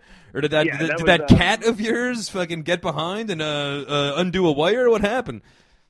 I mean, that's more likely. I don't know what was going on. I don't know. It just kept saying my internet wasn't strong enough. We've never had a problem before, but... Yeah, but anyway, Devin's Zoom went out, so that's why we're now picking up on the phone. Yeah. We're also picking up a day later because it was pretty late in the night to start dealing with technical difficulties. We decided to... Correct, yeah, we're doing this a day later. Now we've already done the Zoom party, already happened. Yeah, exactly. We've done our. I guess we'll get into that on the next this week's Geeked Up episode. But I guess a lot has happened. I guess another thing I'll just point out that literally happened between us having to stop for the technical difficulties and start again. But I literally cleaned out a bubbler that I have. So now before part 2 of this episode, I've just freshly smoked my bubbler, which was a stark difference to my regular bowl of the first half. So if you wonder what the fuck I'm talking about from here on in, blame the bubbler that I cleaned in between the technical difficulty break of this. That's hilarious. And I've sobered up. Yeah, and I guess on the flip side, Devin is no longer wine drunk. So I guess we're going in different angles here, but... I guess I was the one that did just listen back. I'm obviously the one that handles I'm obviously the one that lives in the pod in the recording studio in which we cast from. So I happen to kind of just listen back, and I guess we will pick it up where the technical difficulties kind of kicked in. We had just gotten the Five Bloods to the extraction point with Van, all right? So we've made it through the jungle. We've made it through the minefields. The two guys from The Wire overtook Paul, who at this point is the only name I remember. The first half I knew all their names. Now Otis, yes. That's right. They're all the Temptations, of course. It was. Well, I guess it's important to point out that David also helped them take over Paul, which is kind of a big, son betraying father kind of thing, Yes, but that's even, again, we were kind of talking about the ambiguity of David's, is he up for good or bad? Because even that, it made it seem like he was in on it, but he also, Lester, Otis and the other guy kind of just came from behind as Paul was, talking to David, so they could have just as easily pulled that off without David knowing. David didn't put up a big stink, but his dad was obviously fucking losing his shit at this point, so... But that is true. We didn't point that out. That as well, actually, I'll just point out another thing that we didn't mention was the whole Paul tying up David and getting him off the mine. We had kind of mentioned that, but then got sidetracked and didn't further expound on that. But Paul did come up with the brilliant warrior technique of tying the rope around his son who was standing on a live mine and helping the combination of him jumping and being pulled off was just enough momentum to save him from the explosion. So it was his dad literally just saved his life. Although he's losing it as a war-minded soldier that just pulled off a badass soldier move to save his life. So I'll throw that in there as well because we had skimmed that over move worked very well too, because we were saying, Paul does that, he gets the whole group too, the 3 French people, the 2 French, 1 American, Lamb shows up, he gets them to help out, he pulls off David, he doesn't end up poor old Eddie with just a head. Yeah, but yes, no, but anyway. Well, we can pick it back up with the Van extraction because we did cover most of the jungle and the overthrowing of Paul and all that. So right now they're just getting out of the jungle, meeting Van and telling Van about Eddie dying. Remember, there was the hilarious cover-up story with him, them he broke his ankle. You know that Eddie, a stubborn guy. And I mean, they weren't lying. I'm sure his ankle was broken. I know. Yeah, that's true. Good call. But so they're just kind of revealing to Van that they have all this gold and right about now, like the evil Vietnamese jungle guerrilla warriors, or whoever exactly Correct. like, because they tell Vin they're like about the gold, and then they're just like, look, you want to make like more money you ever had as a tour guide. And I think Vin too is just like, no doubt, I can even help you get it out of the country if you need to. For sure. And that's also because that's key important, because that's what La Roche, that's what Leon the professional, was supposed to do for them. But when they're telling Vin all this, like, there's like some guerrilla war soldiers show up, like I guess Viet Cong, if you will, and like hold them all at gunpoint, and they're just like, yo, check it out, give us the gold. We have, I think at first, because they actually have the French dude away. As, yeah. They had the French guy that ran away, but I don't think the French guy, looking back on it now, knew about the gold at all. You know what I mean? The French guy did not. No, I don't think so. So I guess this kind of tells you then that La Roche kind of betrayed them, is what they're realizing. Yeah, they were definitely working with La Roche, but I think the guy from Lamb kind of just got caught in the mix because they were, No, exactly, he did. Yeah, for sure. But at this point, Paul, though, is kind of convinced. Yeah, so you're right. So the rest of the gang is realizing that they definitely know that a double cross is in. However, Paul thinks that it's between Van, because he's all like messed up in the head about the Vietnamese. So he thinks that like Van and his cousin are working together, and Van is the one that set him up. So he does not trust Van, who wants to lead the rest of the guys to like the ancient ruins, where I guess like a firefight does ensue, and said French guy from Lamb like gets blown up in a mine. Paul's son gets shot. Huh? It's like Paul talking shit to the Viet Cong is really what kicks it off. Yeah. And then the one Viet Cong like turns around to like attack him, and then like Paul goes crazy, starts like killing them all. David gets shot in the leg. The car gets shot up a bunch. Yeah. So they run out of a lot of gas, which is why then, I guess after the firefight, they end up killing them all. The one guy that the Viet Cong captured once again tries to run away. This time... Literally the fat shit that I've been joking about does nothing the whole time. He just like stands there with a hilarious look on his face as all this shit goes. No, wait, dude. He runs away. I wrote that in my notes. He runs away and like literally leaps behind a rock. I'm like, dude, that fat guy's got some fucking jump on him when it comes down to it. He like literally takes like ultimate video game cover. But the other clan member doesn't get so lucky. This time he runs like 5 feet, gets blown up by a mine. At this point now, they're all deciding what to do. Vin is telling them, like, look, we have enough gas to like, get up to this temple, like abandoned temple up here. Paul is like, no fucking way. Like, you're in cahoots with them. I don't trust you. I'm going off on my own. And they're like, well, what about your son David? He was shot. He needs help. And he's like, not my problem anymore. Like, that guy stabbed me in the back. He's not my son anymore.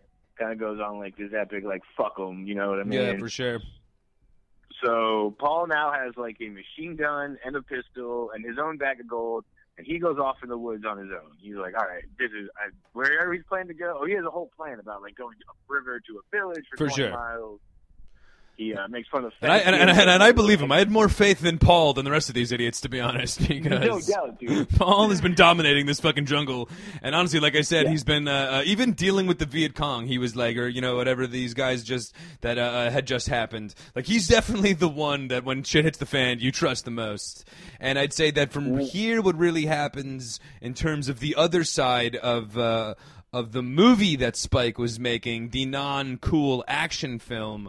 But really, I'd say this is where Delroy Lindo's like Oscar bait kicks in, and where the movie like cinematically takes a couple of really, really next level jumps for his soliloquies as he's just losing his mind, walking through the jungle, and then the scenes with, then the scenes with Norman as well. They do. The movie breaks up into like 2 points where, like you said, like the remaining Bloods and Lamb and Vin go to the temple. Paul is in himself in the jungle, and like you're saying, is like literally like one of the best. Like, so I guess we'll cover Paul first. And it's him walking through the jungle, like pretty much just like doing this epic one-man monologue. Yeah. Of like just eyes into the camera, like all fucked up, gun fucking pointed out. You know what I mean? Like it was awesome, dude. It was an amazing job. Almost kind of breaking the fourth wall. Like it looks like he's like talking directly to us. Yeah, no, he is, dude. It's definitely, you know what I mean. But in his head, he's just a nut. He then, but is he though? kind of, Because he's still, you know what I mean? It's one of those, like, he's just, and I guess what Spike is really trying to convey is, like, how lost in the war this guy is and what the whole experience has done to his mind and whatnot. But, like, he was transformed. He was that soldier, and he was literally in that jungle, but he was that same fucking, in 1971, third tour of duty Vietnam war vet. He had been transported back in time. Yeah, he never left, really. Yeah, exactly. But you also get this flashback because then Norman shows up, right? Chadwick Boseman, Norman shows up, and he kind of talks. He's like, look, man, like shows him his bullet wound in the stomach. He's like, we need to talk about this. And then it shows the flashback of how old Storm and Norman got killed, and it was because it was friendly fire from Paul. Yes, which was a huge reveal and really caught me by surprise. I did not see that coming, that Paul was actually responsible for shooting, killed Norman. Yeah, absolutely, man. That's a huge reveal. Did you see that coming, or was that a big reveal for you as well? Oh, no, absolutely. I didn't see that coming at all. Yeah, and it makes perfect sense. It was one of those, like, after it happened, I was like, fuck, dude, how did I not see that coming? Of course, Paul, because Paul had obviously been expressing that he was a lot more, dealing with the ghosts of Norman. He comes to me every night in my sleep, and, like, he was much more haunted by Norman's death than the rest of them, who were all haunted by it. But it was like Paul, was obviously dealing with it on a next level. Now it makes perfect sense. I think you were to assume, too, that they were the closest also. They stayed. I think Otis says that at one point when we talk about it. He was like, he's telling David, like you and your old man, Norman and your old man, Paul, were like the closest. Yeah. So I always figured that's why he was so rattled by it. But then when you find out that it was actually him that killed him by accident with friendly fire, it's a huge reveal. For sure. And he never came clean to the other guys, obviously. You know what I mean? Like, he never told the other four Bloods that that's what happened. But then the ghost of Norman was like, pretty much tells him, like, I forgive you. Like, you gotta stop beating yourself up about it. Like, find peace. It's more or less Paul finding peace with himself. Yeah. Obviously. But it's really crazy, too, because, like, at that moment when he hugs Storm and Norman, it kind of just, like, flashes real quick, and then he's, like, in a ditch, digging his own ditch, surrounded by, like, the Viet Cong. Like, it never shows them, like, showing up. No, good call, actually. I didn't really put that together, but you're right. He doesn't. Another takeaway of this to me was while he was maybe even talking directly to the camera and talking to Norman, he might have been doing that all whilst he was digging the ditch, and the Viet Cong were just like, Jesus Christ, like, this guy's fucking crazy. Because then he started singing the Jesus song of just being confused Vietnamese guys are like, Jesus Christ, this guy is. Good thing we took away the gun from that guy because he would have. Yeah. Yeah, no, that's a good call. That's a good call. Mm-hmm. I guess, this is definitely a movie as we'll kind of get into and we give our little review portion later. But a second watching would definitely come in handy because there was a lot going on. For in this sure. Movie. Absolutely. But I guess that kind of sums up Paul, though, like you said, digging his own ditch. Then, so he was indeed. He's singing his Jesus song. Jesus loves me. He's digging the hole. And then I think he gets like one more Trump dig in because that's when they'll just blow him away. yeah. No, for sure. Because even then the one guy puts the Trump hat on after they kill him. Who, LaRoche? No. Oh, yeah, that's right. LaRoche does have it. Yeah, because LaRoche shows up wearing the MAGA hat as like a defiant statement of I fucking just killed your boy. But I guess you're right. The one fucking other guy takes it too. But I guess that's pretty much it for Paul, though. Then kind of cut to we'll try to wrap it up here with the rest of the guys who were at the ancient temple or whatever, the ruins of the ancient temple. And I guess they, I guess at this point have converted to now help. Van is going to help them smuggle the money out, right? Vin says, like, I'll help you. You're giving me a cut. But he's like in for a penny, in for a pound. Like, it really doesn't take him much convincing. But you kind of find out, that out about his character, like towards the beginning, where he's saying his dad his old man was a veteran of the Vietnam War. You know what I mean? For sure. And, like, had to go to like 18 months communism, so he hates like this whole thing too. Yeah, he's all about it. Like, he's dealing with his own fucking ghosts and shit. For sure. And I think if you're dealing with, like, being, you know, a tour guide, you know, an extreme tour guide for crazy Americans that are doing something shady, like, you're obviously up to, you know, you'll be down for the cause when they come back with $14 million or whatever, you know, so. Yeah, not really twisting my arm either. Yeah, you put yourself in a line of work that makes it easy to say yes. But I guess they come up with a very hilarious, like, harebrained bait-and-switch trick. The old backpack full of rocks. Yeah. That my boy Tiernan fell for like a boombox when we were in 10th grade. But still works back from Vietnam War to 2020 and everywhere in between. They all fall for the backpack full of rocks. Man. Yeah, so you gotta open it. But even that plan, that whole bait and switch, like, it just really served no purpose because they open it up and they're still standing in the middle. And I guess what they do is the remaining blood, David, Lamb, and Ben, they set up like this plan, like, all right, the guy from the other guy from the Wire. I wish I could remember his name. Shit. It was like telling him, like, man, this isn't my first battle. Like, I'm not worried about it. He gives David a gun. Who says, even foreshadowing, he's like, dude, I've never shot a gun before in my life. I'll probably just miss. Yeah. No, the French chick should have definitely been in control of that gun. Like, she was way more badass out of these two. Yeah. Would have made so much more sense. The fat kid is the lookout up on the roof. How he got up on that roof is beyond Good me. call, yeah. Like, dude, what are you talking about? But yeah, they meet LaRoche. LaRoche is like, tells them, like, I was in cahoots. You also find out, like, I was, going to always betray you guys. I was going to betray you guys, as you all knew since the day we met, and we had the most hostile meeting. I'm sure you've all saw this coming, so just to confirm, I have been ripping you off this whole time. That Otis's girlfriend wasn't in on it. His ex-girlfriend, the mother of his child. Okay, yes. Because he asks, he's like, was she on this too? He's like, nah, man. Yep, that's true. So, it kind of vindicates her. But it's pretty... Like, yeah, pretty much, though, like, the big scheme is they have, like, the apparent bag of rocks in the middle, and then when somebody goes to collect it, they just all open up fire from, like, different angles. And, a big firefight takes place. LaRoche, in, like, a classic bad guy wrestling move, like, hides like a coward until everybody else is killed and then ends up almost winning in the end. I guess, he throws a grenade, actually, that Otis hops on the grenade. Not Otis doesn't hop on the grenade. Shit hops on the grenade. Or Shit, rather. Yeah, that's what I'm talking about. But he, earlier on in the movie, actually said that he would never do that. They were telling a story about another guy doing that, and he's like, I love y'all, but I ain't hopping on no grenade. And everybody's like, oh, exactly. Otis, or oh, shit. And so then he ends up hopping on the grenade, which also didn't really save anybody because there was nobody else around. However, I think it's supposed implied that had he not have done that, Otis would have got blown up. Yeah. Otis is fighting LaRoche. Otis gets shot. LaRoche, and then she comes like running out there like a maniac with a machine gun, like pretty much has him pinned down. I think that grenade would have.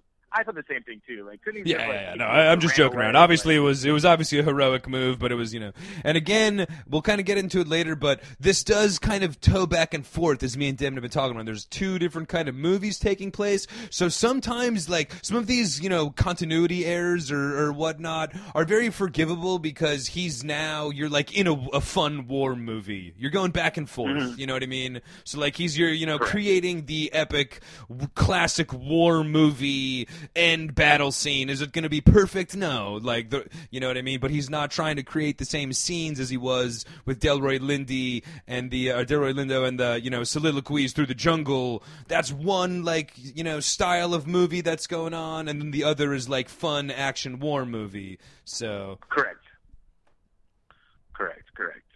So, yeah, basically, Shit dies. He's LaRoche is standing over Otis. Oh, Vin got shot in the arm at some point too. He's like, I'm gonna hang back. I got shot. I'll be all right. And LaRoche is standing over Otis. He's about to kill him, and sure enough, LaRoche gets shot in the head, and it pans over, and David actually does have a good aim. One shot headshot. To LaRoche. Beginner's luck.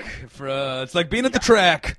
You're gonna hit on that first one, but hits him. Hits him right through the MAGA hat, And I guess at this point, it kind of just does the epilogue. It kind of sums up that, like, what everyone did with their money. Gave you the Animal House ending, which I always love, where it gives you it tells you what happened with everybody. Yeah, some issues I had with that because Otis gives David a letter, and even like he's like, "Look, this letter's from your dad. He gave it to me in case anything happened to him." And the letter is it pans to, it cuts to Delroy Lindo like doing the letter as a monologue. And in a very Stranger Things season 3 ending, Hop reading to 11. It was But at least, okay, for me though, at least Hopper's letter to 11 still holds weight because Paul wrote that letter to David before all this happened. He was like, "I'm sorry, I was always such a tough dad, and like, I love you, son." But a lot of stuff happened since he wrote that letter, and he pretty much disowned David. Like, that's not how he felt when he died. You know that, right? Yeah, but he had kind of lost it. I felt that it was kind of unnecessary because they did have kind of that fatherly son moment at a point in the jungle. They had like a clearing of the hey, I know this war has fucked up our lives, it's fucked up my mind and that impacted your life. But they already had like a positive heart-to-heart in the jungle, By the time he fucking ultimately disowned David, at that point he had like lost his mind and they're in the heat of battle and all sorts of shit, you know what I mean? So I guess just, his actual... throughout his actual life, he had those like paternal feelings or whatnot, but for sure, yeah, no, I'm just joking around. Yeah. But there's also a couple of things like how the fuck did they get Norman's body back, and also did they leave poor Eddie's body there? That's true. They never mention Eddie's hilarious body. Yeah, but that's a good call. And they don't really mention. I was actually wondering that same thing. Like, are you allowed to just you recover bones? Like, we don't need to get officials involved in this? Like, did fucking Otis just show up with a backpack full of to the TSA with a backpack full of bones? Like, but they honestly. I guess they did, though, establish that he ultimately got the, hero's burial that he deserved. Tough luck for Eddie, who I guess went out like a hilarious fucking, a hilarious crook, but... Yeah, for sure. And then, one guy's from The Wire's widow gets his cut of the money, you see. Another cut goes, I think Otis puts his cut to the Black Lives Matter movement. The French people get it from dedicated to the landmine thing, and you see Otis kind of like getting to know his estranged daughter now. He goes back and is like, let's get to know each other. Yep. Let me teach you how to play golf. You're gonna kick ass. You're gonna dominate the LPGA when I. But yeah, that pretty much wraps it up for Da 5 Bloods. Mm-hmm. Yeah, pretty epic. Ultimately, we'll get into our big review as we always do in a minute. But ultimately speaking, I really enjoyed it. Definitely, on a couple different layers. Like I said, where it was a fun action movie. It was, real intense, socially relevant. Mm-hmm. No, agreed, man. Like I said, 1.2. There was a point where I paused it to go grab a glass of water or something, and I was like, oh, dude, I rushing to get back. I was like, I want to get back to this action. I was really enjoyed the movie. No, for sure. That's why even the Paul killing Norman reveal was also so good because it made so much sense in the movie, but it also was a fun M. Night Shyamalan-esque oh, I forgot this is also just a fun movie where I'm getting surprised and caught off guard. You know what I mean? It was just really worked on a lot of levels.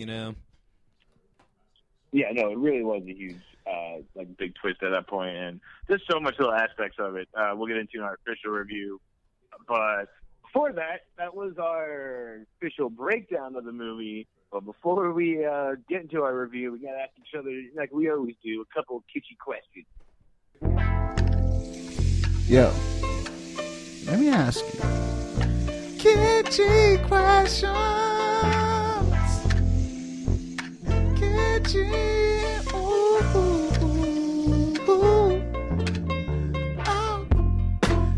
your questions. Get your questions.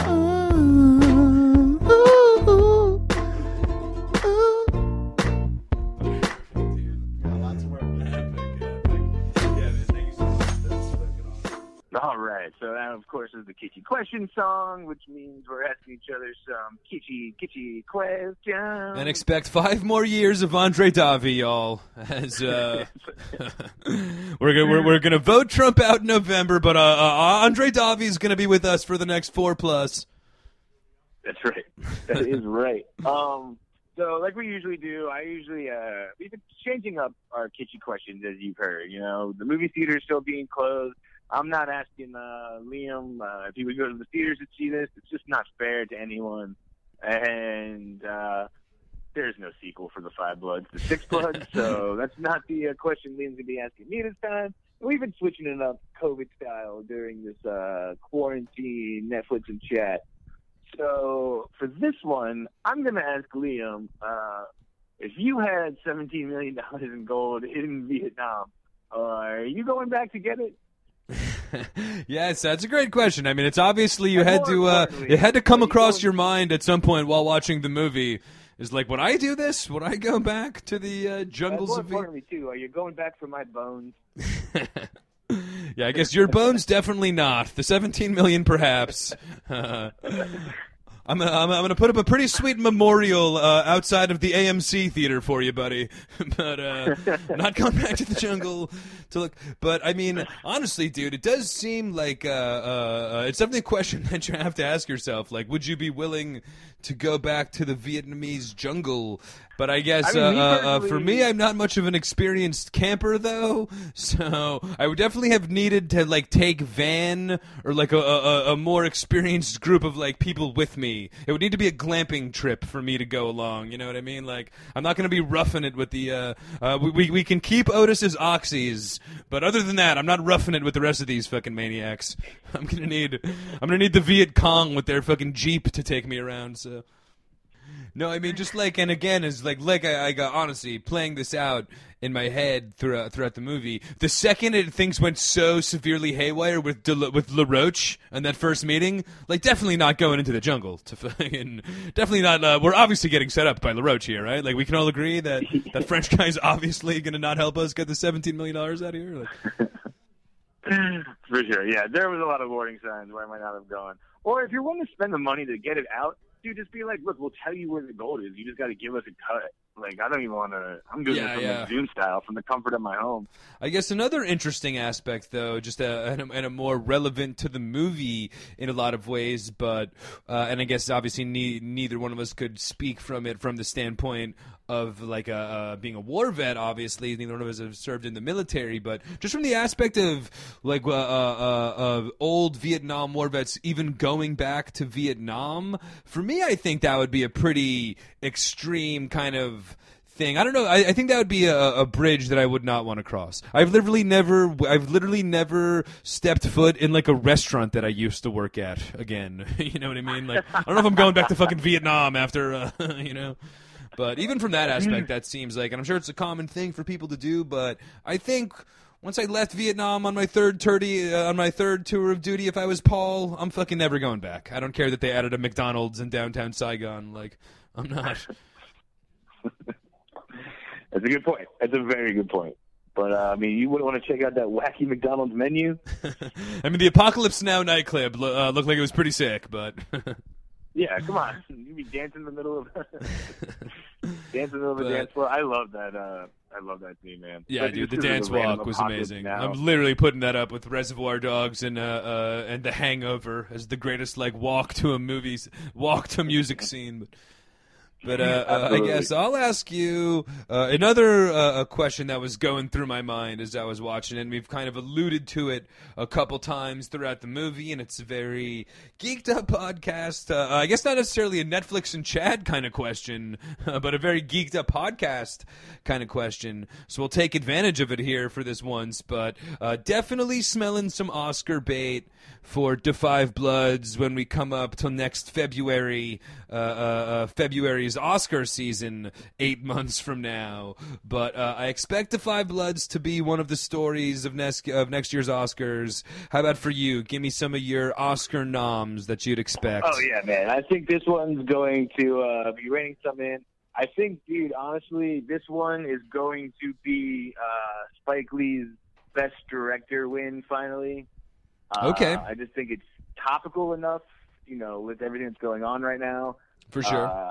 The reviews are in. I think this will actually be his win. I think it's going to get nominated for Best Picture for sure. I'd also say it's going to get nominated. Delroy Lindo, Best Actor as Paul. I think he's going to get nominated. Okay, yeah, absolutely.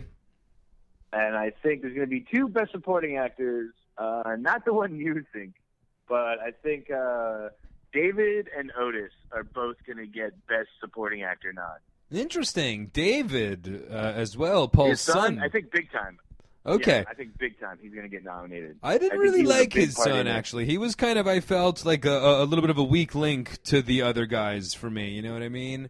I felt that he was a cut below some of the, especially Delroy Lindo. He grew on me. I think his initial appearance, he definitely changes as the movie goes on. Yeah.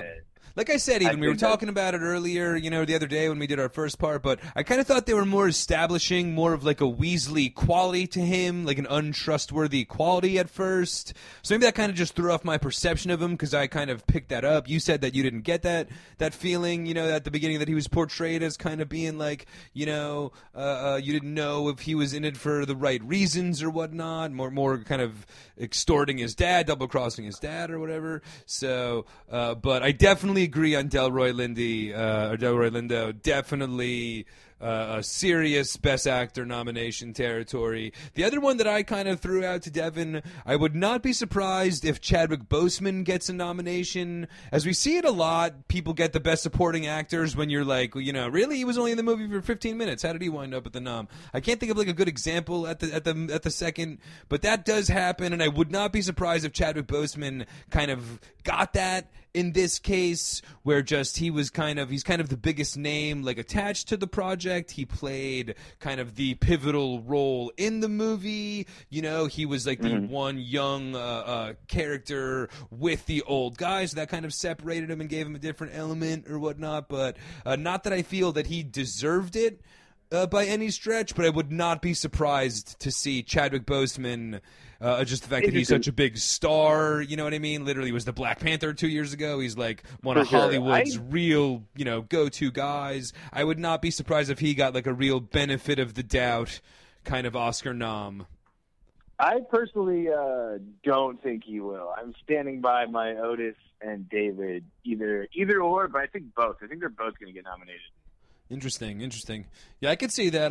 Definitely Otis. And definitely 2. I wouldn't be surprised, you know what I mean, if we're sitting there on Oscar day and we have but I mean if that means we're getting, 3 of the 5 bloods in actor nominated categories. So but definitely, all in all, though, and I'm sure some various other. It was such a beautiful movie to look at. I'm sure Spike might get some other, cinematography or writing, awards. Would not be surprised if this did pick up some gold at next year's Oscars. So. Yeah, agreed. I think there's definitely going to be some Oscar noms there for sure. Like I said. And I'm calling this might be Spike Lee's big win. I think he got snubbed with Black Klansman, but we'll see. Yeah. We'll see. Like you said, absolutely. I don't know who else is going to be going up against him. Yeah. I guess it's still very early from that standpoint, but you would definitely not be surprised if this was Spike's year for sure. But that will be it for the kissy questions. It's time to get us into our official Geeked Up Presents Netflix and Chat review of this movie. I'm going to go first because Liam's takes a whole episode in itself to set up. I know it's already been it's a long episode with like a 2-day layover with technical difficulties thrown in. So the last thing we can do is add any more time. So I will go first. I'm giving this one not a Netflix and chill, but a Netflix and Charlie's in the Hill. Which just basically translates to I really like this movie. That's what Charlie's in the Hill means? You like it? Like, yeah. I would. That's what they're saying. If you ever seen a Vietnam movie, they talk about movies they like. But I really enjoyed this movie. Like I said, it's like 2.5 hours long. It never felt like that. There was never a point where I was like, oh my God, they're going to wrap this fucking thing up already. Like, I was engaged the whole time.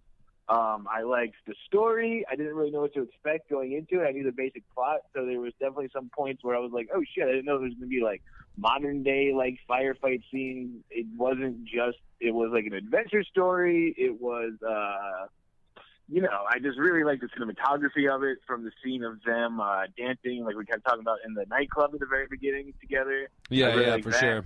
I loved the Delroy Lindo, like, talking to us in the camera was just very Spike Lee-esque. I said at the beginning of the podcast that if you just showed me a scene from this movie without telling me anything about it and had me guess the director, if you would show me that scene, I'd be like, oh, this is a Spike Lee joint for sure. Like, it just had definitely. that very director's trademark to it. I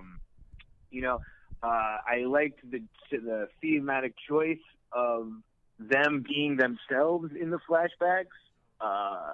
It didn't take me out of it like the stupid Irishman did, and like try to make them look younger. I think both me and you really liked that angle, which I loved that. I loved it. Yeah. Which I wouldn't be, we actually did talk to some of our peeps on our Friday Zoom room. That was actually one thing that was thrown out there a couple times that people didn't like, and we got into earlier on. But it had a pretty bad Rotten Tomato meter, and me and you were surprised. So maybe that's kind of one of those like things that was very up for interpretation. Both me and you really, really liked that angle, but we've heard some negative feedback about that as well. So. I know, and I just think that just breaks down to people are fucking stupid.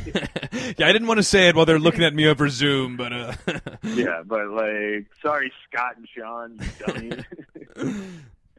But just I liked it. I think there was a point too towards the end of the movie where they do show a picture of all them from Vietnam, and they are all de-aged.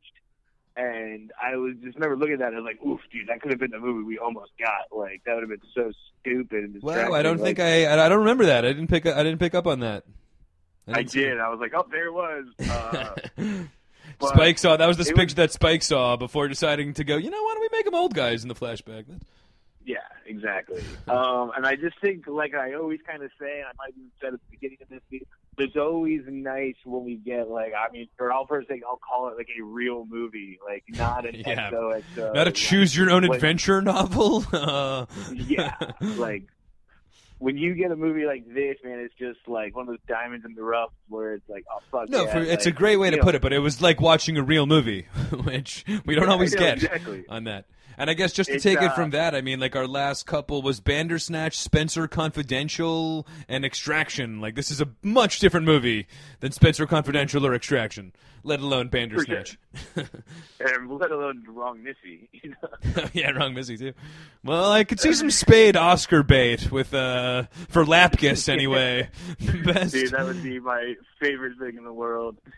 Best lead female. Spade beats Delroy Lindo at the Oscars for the Wrong Missy. Yeah, seriously. The Black Lives Matter people would have a serious argument if Spade beats Delroy Lindy. But really, like, we knew what we got ourselves into starting this podcast with, like, we'd be watching a lot of shit movies. So, again, like, it is always nice when you get, like, one of these. For sure. Just, like, epic, like, really good cinematic experiences. Like, go back, also, like, our normal question and the kitschy question section of it is, would you go out and see this in the theaters? I definitely would have. You know what I mean? And yeah, for sure. I'm kind of bigger than life kind of feel, super intense, for it.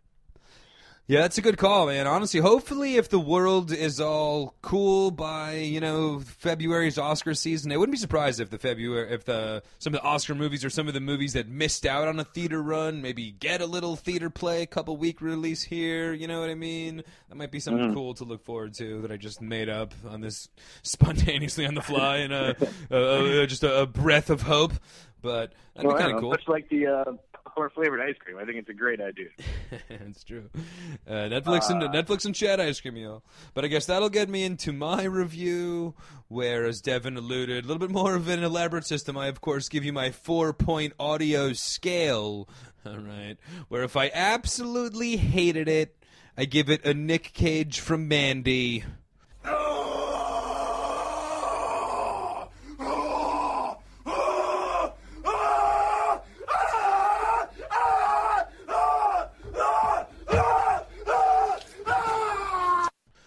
If I didn't like it, I give it the David Alan Grier, Damon Wayans Men on Films hated it. Hated it. If I liked it, I give it the Stone Cold Steve Austin. Hell yeah! Oh, hell yeah, brother. And if I absolutely loved it, I of course give it the Rudy's dad. This is the most beautiful sight piece of ice I've ever seen.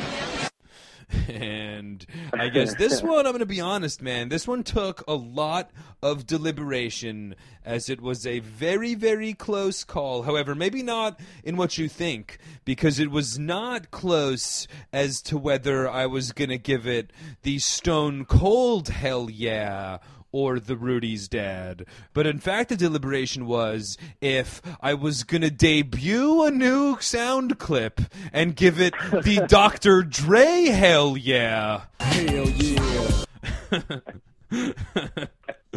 With all the bitches saying, swing down, reach out.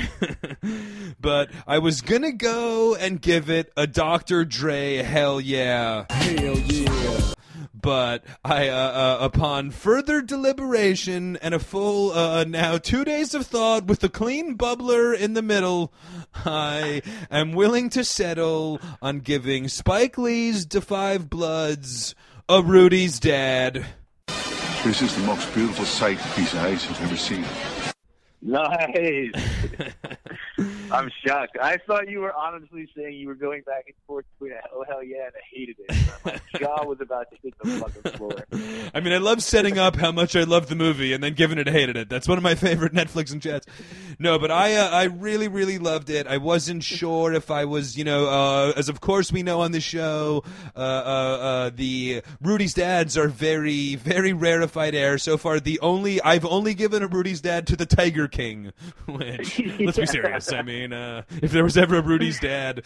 But this movie I really felt just really just hit on all movie just really, really hit on all elements. Kind of just to piggyback on everything you were saying, but the acting was amazing. The story was real interesting. The film choices I loved, like we were saying, not just the old actors, but as well I really liked, as we talked about, but like the old school Vietnam movie soundtracks they would kind of cut into. Some of those scenes were great as well. I really liked the history angle of it, showing the black history leaders and those little takes, showing more contemporary times, or just black history in general, or the Trump cuts. But it really kind of just added to that Spike Lee feel, where you just knew it was Spike Lee's version of a war movie, and that's really just what I loved about it. They did a great war movie while keeping a Spike feel and having that social relevance. And what I love so much in movies is when they convey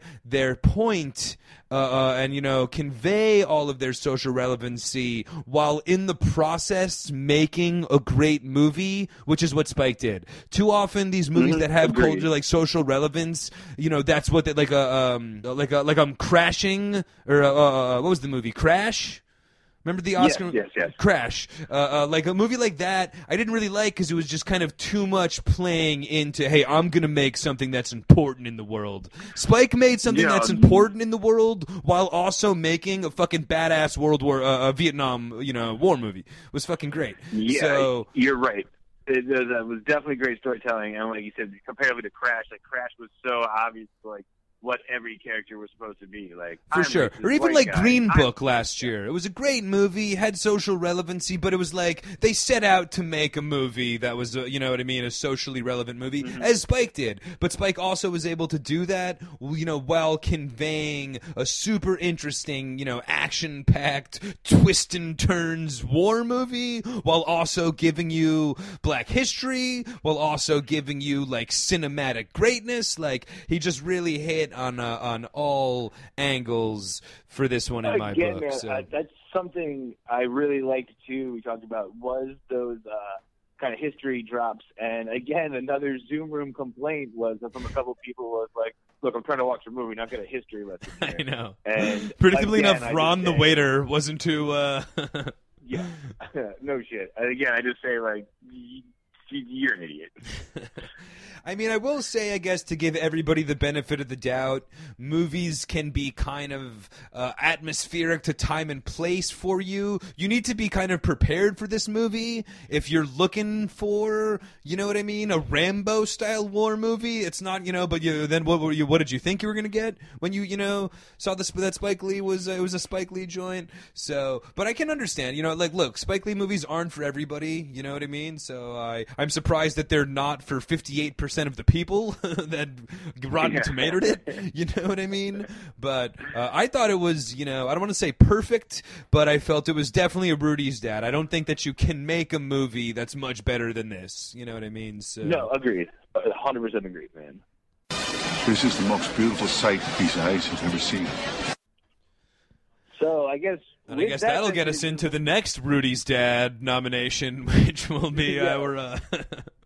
Well, I was going to say, this is one of those rare times that we both really agree, the same kind of walk away from it. Okay, yeah, that's true, too. Always good, but, that's our official review. The only thing that would leave us next to do is to find ask Brad, what's in the box? What's in the box? Yeah. And, this time we were kind of thinking about going old school and just daring the COVID and reaching into the box and finding out what we're going to watch.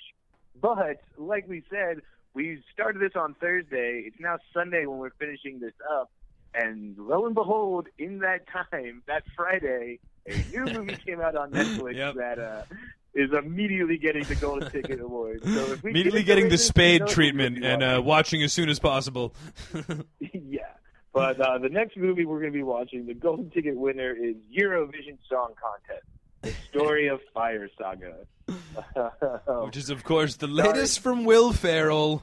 Early 2000s legend turned into kind of a character journeyman.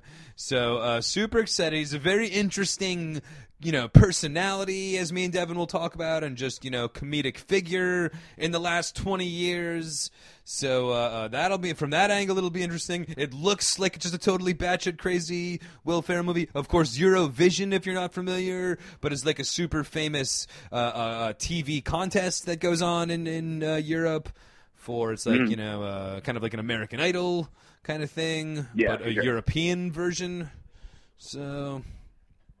Yeah, it looks, I don't think we're going to be giving out Rudy's Dad, but it's definitely going to be a departure from the Five Bloods, that's for sure. Yes, that's true.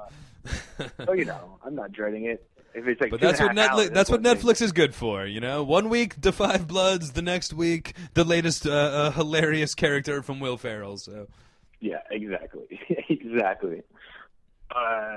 So I guess with that, look forward to that. Of course, remember to check out our 5-year anniversary special that just came out.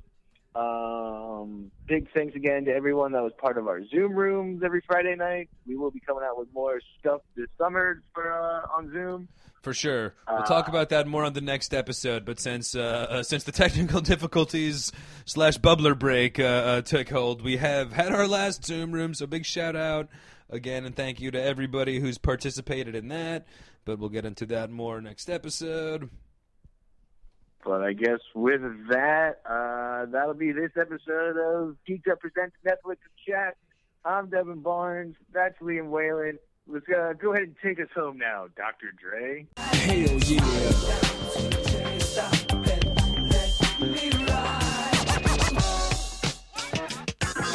Just another motherfucking day for Dre, so I begin like this. No medallions, dreadlocks, or black fists. It's just that gangster glare with gangster raps. That gangster shit makes the gangs of snaps. Word to the motherfucking streets. And word to these hype-ass lyrics and dope beats that I hit you with, that I get you with as I groove in my 4 on D's. Hitting the switches, bitches relax while I get my proper swerve on. Bumping like a motherfucker, ready to get my serve on. But before I hit the dope spot, gotta get the chronic, the Remy Martin and my soda pop. Now I'm smelling like Indonesia.